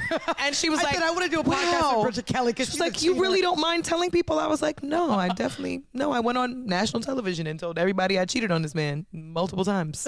And it was, it was trash, but it was also, for me, it was a moment of, the accountability was really important to me because there was so much growth that came from it, but also identifying the double standard that's well, yeah, because it's like, oh, well, men cheat all the time. If she cheats, like, oh, that she's such a hoe. Yeah, like, oh my god, and Exactly. she wants, and what's crazy is oddly enough, this last week was like the 2-year dating anniversary for my partner and I, and we both posted each other on our feed after a lot of deliberation. We were like, I don't know if I want to do this, and we were like, you know what, fuck it. We've been together for 2 years. We live together. Like at this point, we're planning our futures. We're in premarital counseling at this. Like we're taking all the steps, right? And so we posted each other, and then randomly I got tagged in a post from like some random blogger. And it was an interview that I did in like 2016 or 17 around the time of the show. No. And it was about me being a cheater and how, Bridget Kelly cheated on her man several times and thinks she deserves sympathy or something like that. Like that was the caption. No. And all I could think to myself was, well, I don't know. I don't know who the person is. But it was literally within an hour of me posting about how happy I was in this new relationship, and we're celebrating our 2 years together. And whoever this person was posted this video on Instagram, which I reported immediately from all the pages. And from the pod page, from my page, from the Finsta, like, no, we're reporting all this. And so it's still up though, sadly. But either way, it just reminded me, like, people, and it feels like a man's account, but it just, for women, we're probably the only people where our growth is questioned before it's celebrated. Yeah. And so, hello, even jobs, like I said, past experience versus potential. Absolutely. People don't want you to be happy. You gain some success. And I remember that even in dating the person that I used to date, it was like, why are you dating him? He's regular. He doesn't have any money. And I was like, do you see? Because I'm happy. Well, because he loves me. He knows, he shows up for me in different ways. He knows how to. We did that a lot with J-Lo, dating her dancers. And a lot of the celebrity women that date just people that aren't celebrities were like, well, she could do so much better. But also we do that, and then we look at a man who has money, like a Russell Wilson, who loves the shit out of his wife, and people think it's corny. It's like, so wait a minute. Well, it's because if someone looks at you and like, okay, she's pretty, she's successful, and now she's in love. That's not fair. She has everything. Oh, right. She's undeserving. Something has to be wrong with her. Something has to be wrong with her. She's a cheater. Yeah, she's a terrible person. Okay, right. Cool. Now I can justify why I'm so fucking miserable. And imagine if you spent all of the time you spend on hating people on the internet, if you just put that towards, accomplishing your career, accomplishing your goals, how much further you would get in life. Yeah. Yes. Talk your shit. Yeah. However, Bridget, before we get out of here, I do think it's about that time. It is about that time for a freshly squeezed, yeah, baby. So our freshly squeezed segment is about music. We always try and implement something cool, whether it's putting us in a time capsule, or we have like some new current takes, current music that we want to play. But this in particular. Oh my God! Don't do Drake. No, we're not. Oh, his new album, Drake. I can't do it.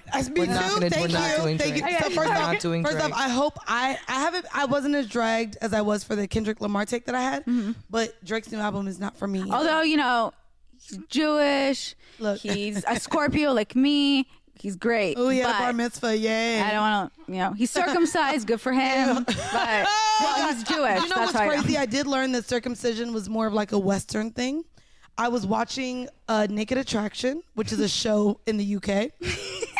No one had a cut dick. They all had turtlenecks. And I was like, oh God, I'm going to pray for y'all. Well, not only foreskin in the black market, I'm curious to know. Why are people buying foreskin? The stem cells on foreskin is profitable. So here's the thing, and this is an awful take, and maybe this will have to be cut out, I'm not sure. But the fact that all of them had turtlenecks on their dicks and bad teeth at the same time, I just knew they weren't cleaning their dicks right. Wait, British people they couldn't even clean their teeth right. I don't know what it is up with the teeth There's no stuff, dentist. There's no dentistry. I will say I do prefer uncircumcised men. Do you? Really? Mm-hmm. How come? You like the little because turtleneck? it's like a slip and slide. So it's just easier. Even if you're giving head, it's like it just helps you out because you don't have to the stimulation of the skin, and it's so sensitive. It also adds a little to the girth. I did research on it when this one guy. Not to mention, a lot of times you don't even know you're with the uncircumcised. Like one time I started hanging out with this one girl, and she was just like, "Oh yeah, one time I banged this British guy." It's like a lint pocket. And I was like, "Wait, I banged him too." And that's when I found out that this guy we both banged was uncircumcised. I slept with him a couple of times. I had no idea. No, because when it's hard. Well, yeah, but also when they put a condom on, it's not. They have to. Condoms, yeah. First off, condoms. First off, condoms, yeah. But you have to go really like.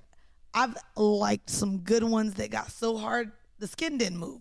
But when the skin moves, baby. I don't know it's giving. What's the No, but it's so much it looks like easier a turtle to give coming head. out of the shell. It's so much easier to give head because of that. It's not because now I have to move something out the way. I like when everything is just there. Have you given head to uncircumcised? Girl, I will actually say I don't suck dick if there's a turtleneck on it. Okay, I'm like, so it's not winter, it's not bad. summer, and I don't suck dick actually. Now, I don't like to move stuff. That's a lot of extra moving. And I'm stuff. really into British guys right now. Oh, okay. So good for you in the Eastern So it's Hemisphere. working. So it's working to like men that have a little extra hood. Well, right now I'm not fucking anyone, so it's more. Oh, that's right. You're on Yeah. a dick-tox. I'm on I love. First of all, I love the word dick-tox. Can we just talk about the word Can dick-tox? we get a round It's of applause for fantastic. dick-tox? Dick-tox is such a sensational word. So A detox from dick. which is crazy because I actually go through that every cycle. If I feel like I don't have dick between periods, I'm celibate. And I just let everyone know, hey, I'm celibate because I've gone through 2 cycles with no penis. But it's not really, apparently everyone checks me when I say that. It's not really a thing. What? No? I mean, it's a shedding of the lining, not of anything else, really, the cycle. But it's, whatever makes you feel good. Jesus Christ. All right. Whatever works. Well, I want to get into our Freshly Squeezed Yes. where I want to give homage Yes. to boy bands and girl bands, pop and R&B this week. A few weeks ago, if you guys heard, because we were talking about the Abercrombie documentary. Did you see the Abercrombie documentary? I'm laughing because I worked at. Oh, of course you did. They Oh, hired you. yeah. You made the believe that. quota of their aesthetic. You actually fit. You do fit the bill. One day, although my manager, the meanest one, it is true what they say. The ones in the back were the less attractive ones. And one day I came to work and I had no makeup on. I just showered, and my manager looked at me and he goes, "Yeah, your outfit's whatever. Your face is not working for me. Your hair's wet. We're gonna need you to work in the back today." And I was like, "Excuse me? You know what? F this. I quit." And then I left, and apparently that was a potential lawsuit. They called me, begged me to come back to work, and the next day I was working in the front. I'm not gonna lie. There's so many ways that they did not let us know as millennials that we could have made money. Nice, yeah. The way we were really discriminated against and not treated equally and fair and all these things that we know now. The amount of times I saw the two Wongs don't make a right shirts. Oh my and God. never thought anything was wrong with them. I burned my hand. I burned my hand working a Coffee Bean. Never did I think, oh, that's a lawsuit. Another lawsuit I could have got. made fucking money. I could have sued Abercrombie. I could have sued Coffee. What is it? Coffee Bean. Coffee Bean. Yeah. Nope. Sued him. Well, my choice for this week for Freshly Squeezed comes from a girl group R&B band. Oh, I'm hyped. Okay. That also collabed with a pop group. Oh. I'm going to play it now. And if you don't know this, turn off the podcast. You're too young. I love this song. I do think I know this. This is, for those of you who do not know, this is a 99. Y'all know this? Oh, y'all can't hear Oh, it, right? baby, bring it all to me. So this is Bring It All To Me by Black and NSYNC. Again, if you don't know, I forgot NSYNC was on this. I know this. Looking as fine as can be. Oh, yeah, okay, that sounds familiar. I can see you looking at me. Your jam. What you wanna do? I could be a singer if I could sound like this. Baby, talk to me. Tell me what's on your mind, baby. Oh, baby, bring it all to me. I don't know this song. You don't know this song? It's okay. It's all good. I decided to bring it real bad. Oh, baby, bring it all to me. Bring it home. Give me your time, your love, your space, your energy. So, for those of you who do not know, oh, here we go. Look. Would I be too forward Oh, this is Justin Timberlake? how I feel? There's just no way I do my thing. I'm so for real. Sounds like feeling my This feels like JC. This is JC. Yeah. This is JC for sure. First off, the fact that JC as a white man was able to say my thug appeal, that would not have been able to go through in the writer's room. At all. Why was he saying thug appeal? What does that mean? He just was not a thug, JC Chazé. None of them were thugs.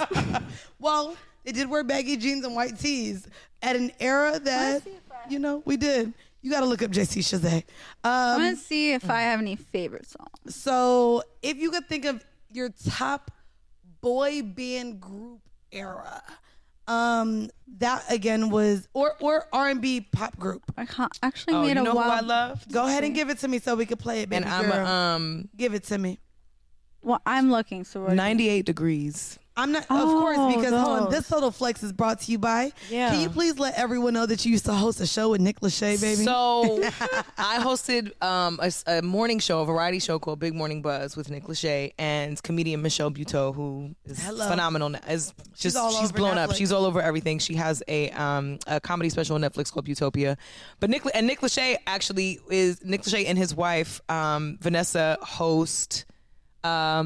Ultimatum. It's Ultimatum. The Ultimatum. I'm like, not Married at First Sight. What's the other marriage show? They host The Ultimatum on Netflix, which is an insane show about 20-somethings who feel like they have to get married at 24 or they're gonna die. But that's also, every romantic show, every romantic movie too. She's like, I got it all. I'm the CEO of Vogue, and I have like a $7 million apartment, and I'm 22 years old. And if I don't get married tomorrow, if I don't find love, I'm like 24 and my I'm ready to have parents will babies. disown me. Right. Which is like, how? What era are we in? But also, if you don't know who 98 Degrees is, again, you're I do. too young to be like 98 Degrees. 98 Give me the Degrees. song. While everybody was wearing enormous T-shirts, 98 Degrees was wearing enormous tank tops, and they all had tribal tattoos.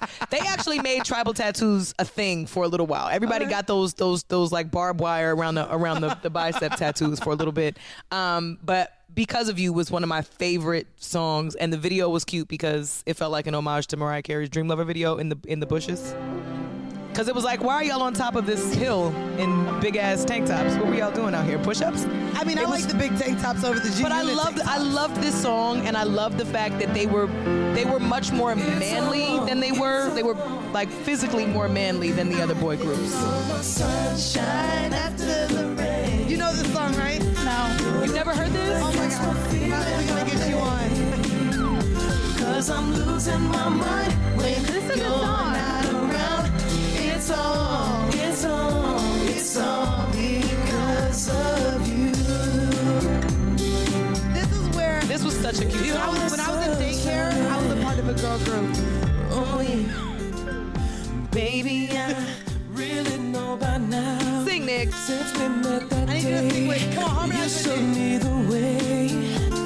I felt it then, you gave me love I can't describe how much I feel for you. I said, baby, I should have known by now. Should have been right there whenever you gave me love. And if only you were here. Oh yeah, this was such an era. Okay, so era. I have a song that I hearted, Ooh. which is like I always. Oh, I love that song. Okay, I'm give Pretty it and to No Scrubs by TLC. But So not yeah. gonna lie. So if I'm that- feeling sad, then it's I'm Pretty, and if I want to just like pop off, I'm done with men. I'm like No Scrubs. Like I still listen to that song. So that one. I'm not or- gonna lie, this was one of those songs that we talked about, like security and Yes. insecurity growing up as young girls.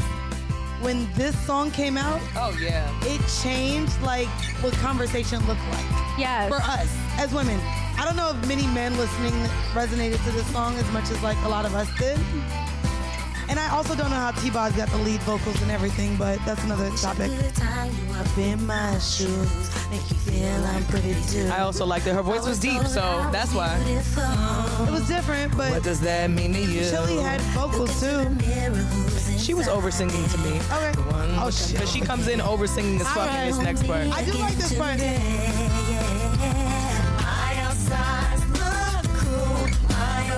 It was giving power vocal.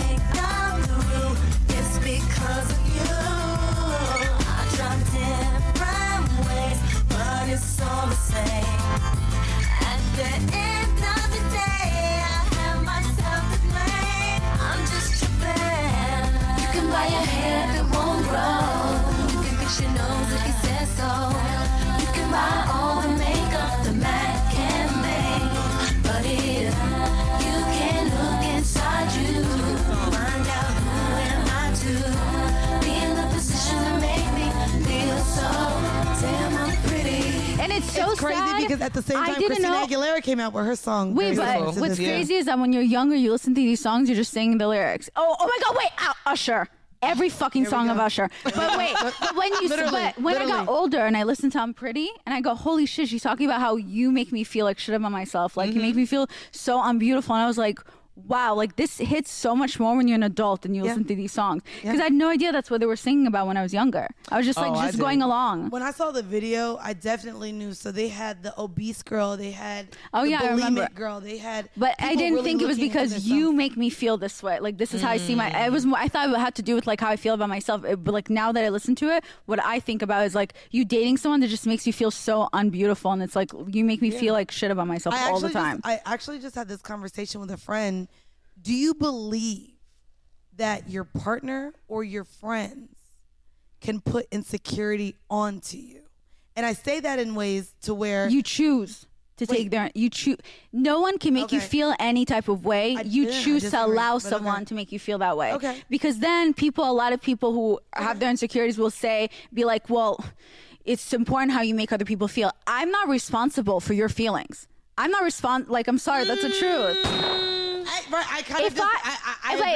If I feel like this is a real philosopher thing that I've talked about recently, is that there's a philosopher that says that our humans are the worst narrators of their own reality. And that's because your reality is always based on where you are in your life mentally.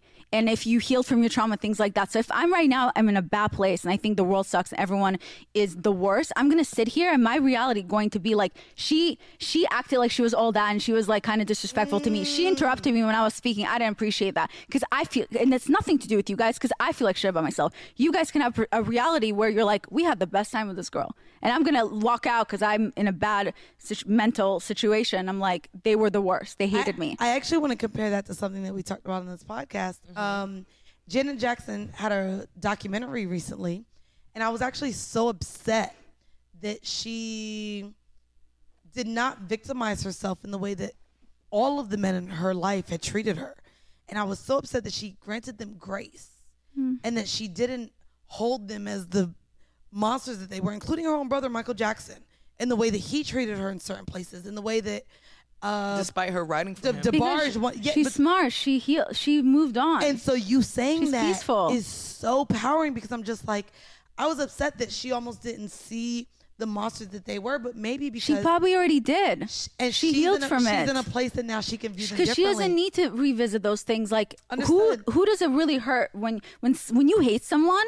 That person does not give a shit. Doesn't matter how much I'm going to hate this person. They don't give a fuck. I hate them. They're moving on with their life. So I'm sitting there, my bitterness, and it's building up. It's heavier and heavier. And physically, there was research that showed that like if you are in an unhappy relationship, a marriage, and all that, it will affect your health, your physical. So if I'm angry, I'm already thinking my body just going like this. I have to just release tension. It just has to leave my body. I have to forgive. Not in a way where I'm like, come back into my life. I have to forgive in a way that, you know what? You have boundaries. I will believe that this had nothing to do with me and I will move on. I'll never forgive this person. I'll learn from this, but they don't deserve me even thinking about them ever again. And when I move on from humans is the way where they're so dead to me in a way that I'm so indifferent. They don't exist. When people bring them up, spoken like a true Scorpio. Yeah, I don't. When people bring them up, I never talk shit about them because it's like you're so insignificant to me. Like I'm so successful. Look at where you're at. Have fun. I do think that there is a difference between. I don't think you're responsible for someone else's triggers. However, I do think you are responsible for how you show up. Yeah. With someone that you have a relationship with, friendship, business partnership, romantic relationship, there's a difference between being held accountable and being punished. Of course. And so I agree with you to the extent boundaries that are important. Yeah, I agree with you that you're not responsible for triggering people and for their reactions and responses to being triggered because triggers are their own personal shit. That's their shit. That's not your shit. But there are some instances where the accountability that exists in a relationship demands that you approach situations with respect. And if it seems like you deliberately did not do that, and are resting on the level of comfort and familiarity in that relationship, you've taken advantage of that connection. And so you are accountable to that person. But we also have different love languages. And there's so many, and even friendships, we don't create boundaries and all that. So I can just be myself, living my life, and somehow it triggers you, upsets you. Unless you tell me, hey, by the way, when you do this, it bothers me and it triggers me. Now I know. Now it's up to me to actually not do that. That's different. Right. Now if I do that, it means I don't care about your feelings. Correct. But if you don't address it with me, sorry, how would I know? I'm not a mind reader. But also, if it's not addressed, I think some people, and hopefully, my friend and I get to have a conversation before this episode comes out. We're at odds right now, and he's having conversations with other people that are not me.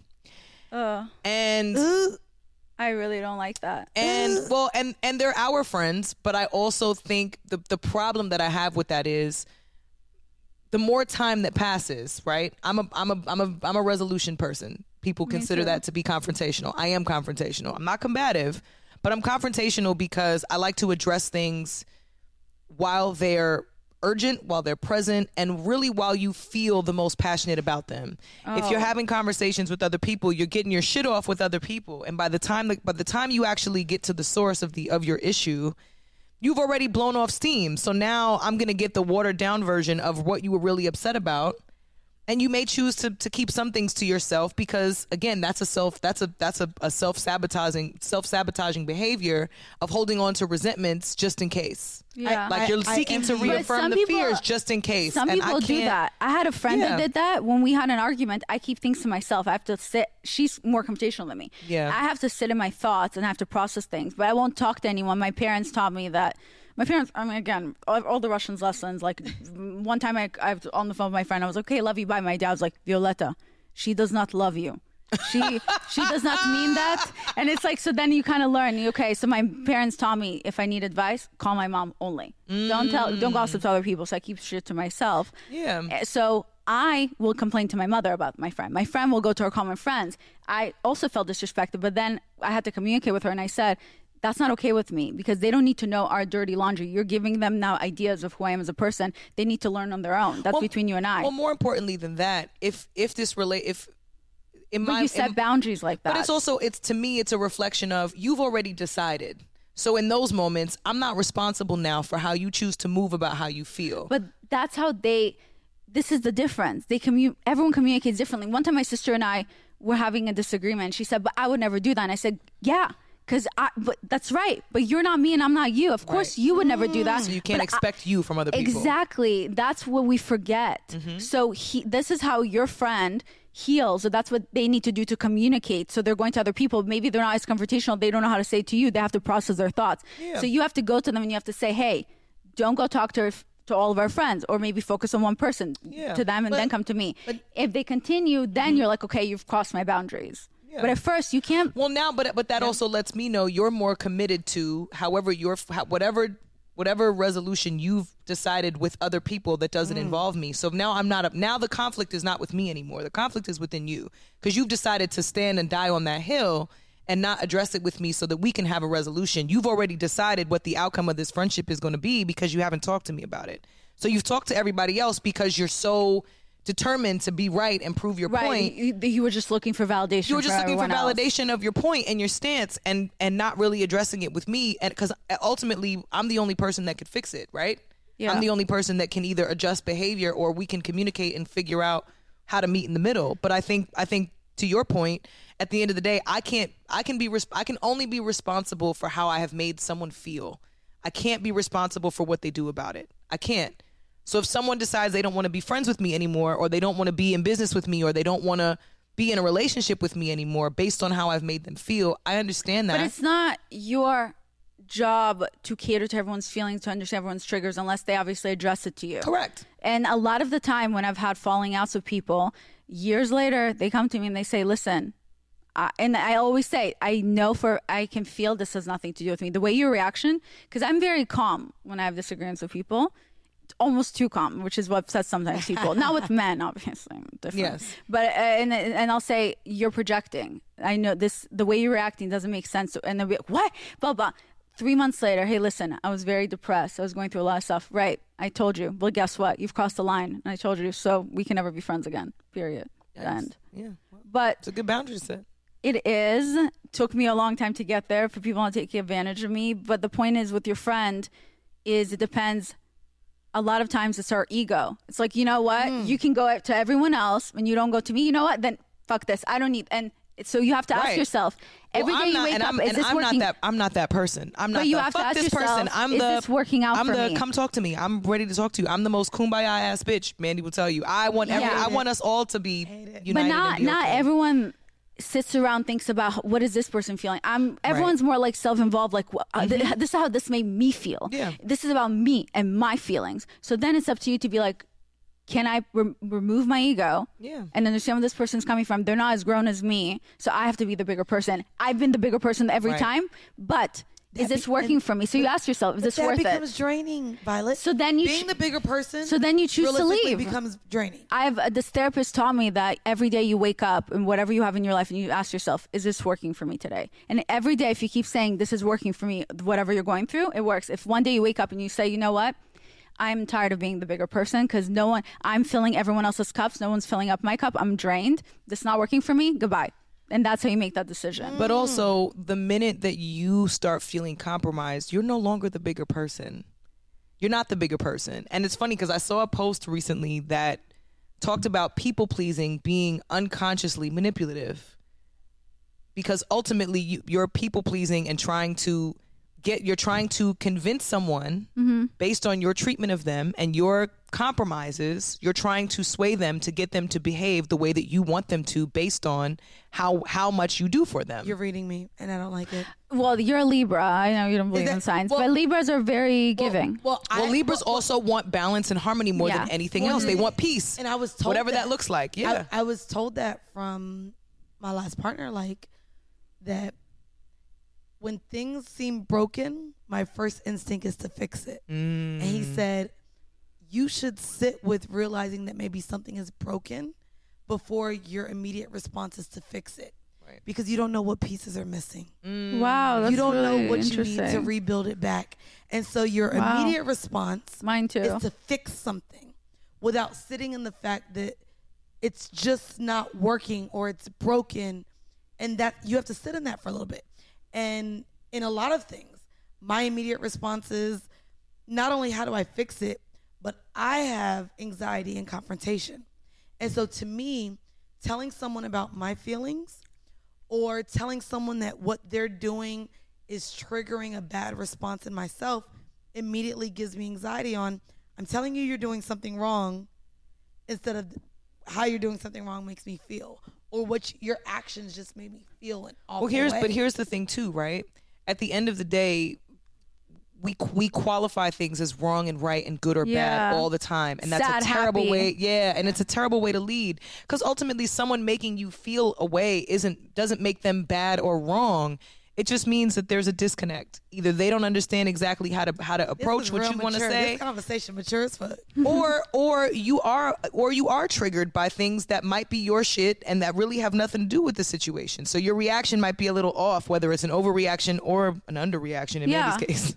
Where Mandy is just like, well, I don't want to talk about this anymore, so beat it. Wait, what's your sign? I'm an Aries.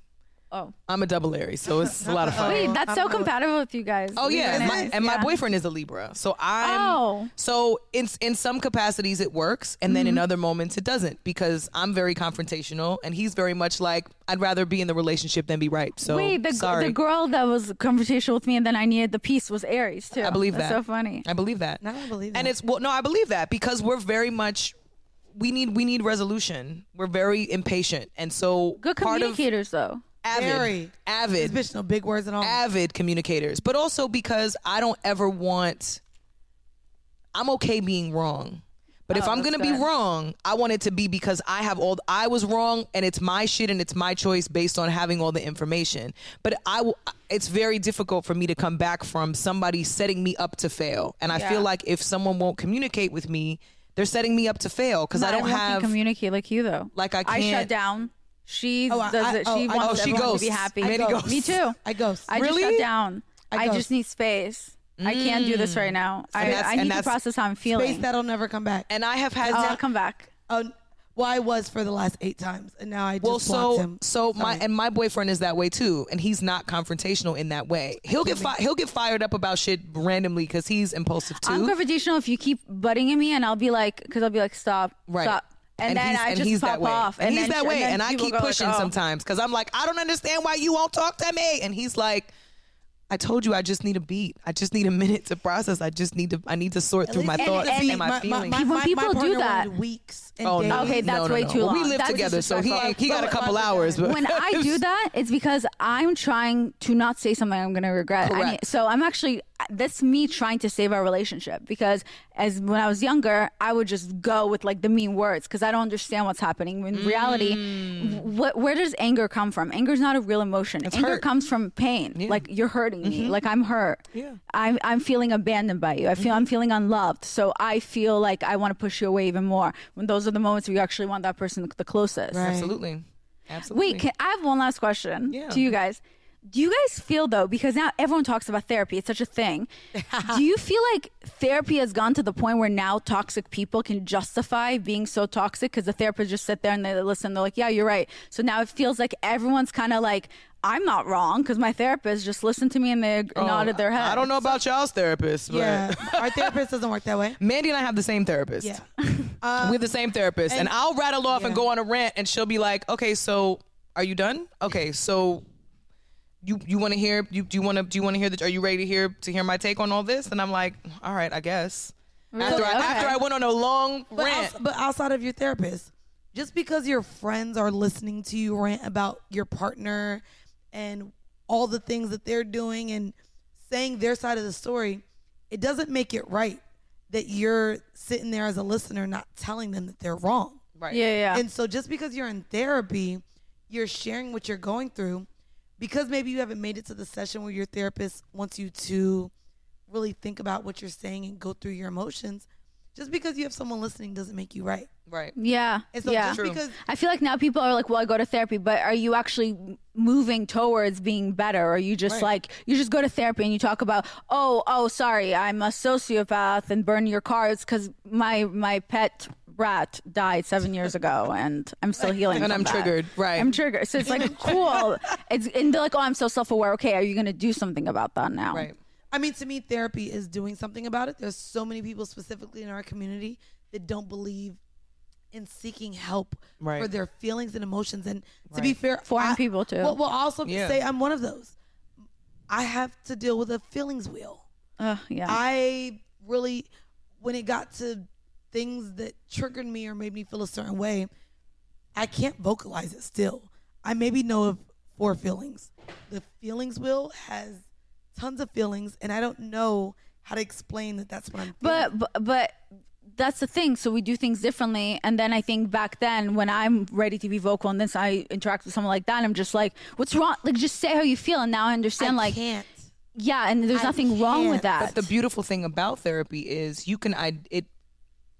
it's supposed to broaden whatever your perspective is, whether that means that it makes you face yourself more or makes you see people better.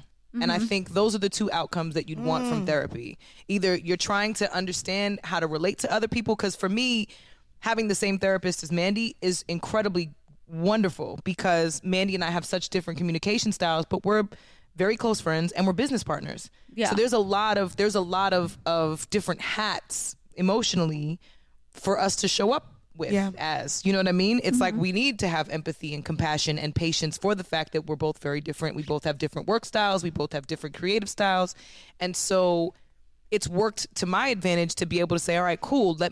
How do I create space for her to feel comfortable? How do I alleviate some of this anxiety, even around communication? And also as someone who's super into working, how do I create a good work environment to where she's not overwhelmed? But you guys seem very yin and yang. Like, it's really good. We're very much that way. Yeah. And it's good because you both are working on yourself. So it seems like you do have the good communication, all that. That's so important. I also think it helps that we started this podcast when the world was in the middle of a fucking pandemic. And so when all the other kind of outside forces that might have had any kind of influence on on our, individual careers, or because I'm an artist first, I'm a musician first. So I sing and songwrite. Prior to a month before the pandemic, I had shows in New York and DC, and I was performing, and I was a full-time musician. And then the pandemic happened, and it was like, all right, a couple months into it, I was fine because I was living out here. I was like, well, this is cool, but I'm not really doing anything. I don't know what this is going to be after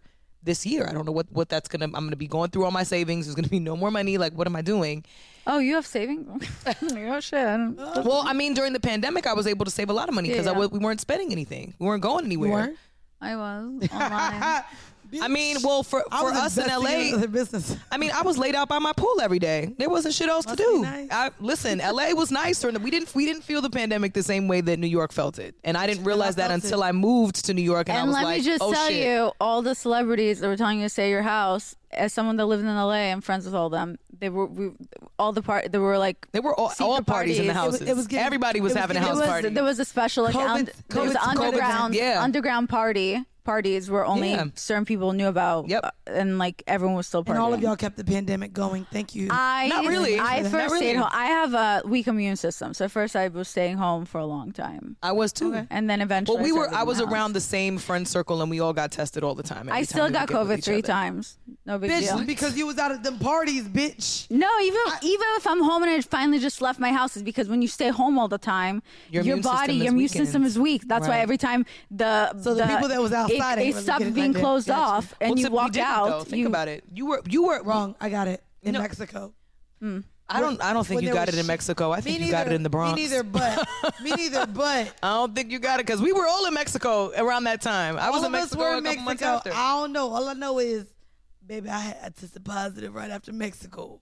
Mandy was asymptomatic and had it for a month. I only knew I was nice. Mandy was actually the only person, and this is how I knew we were different, because I was like, Mandy is following the rules to a fucking T. Bro, Mandy didn't leave her house. She ordered groceries. She ordered food. Everything came to me. And she was asymptomatic, and she still didn't go outside for a month. Went for a live show, came back.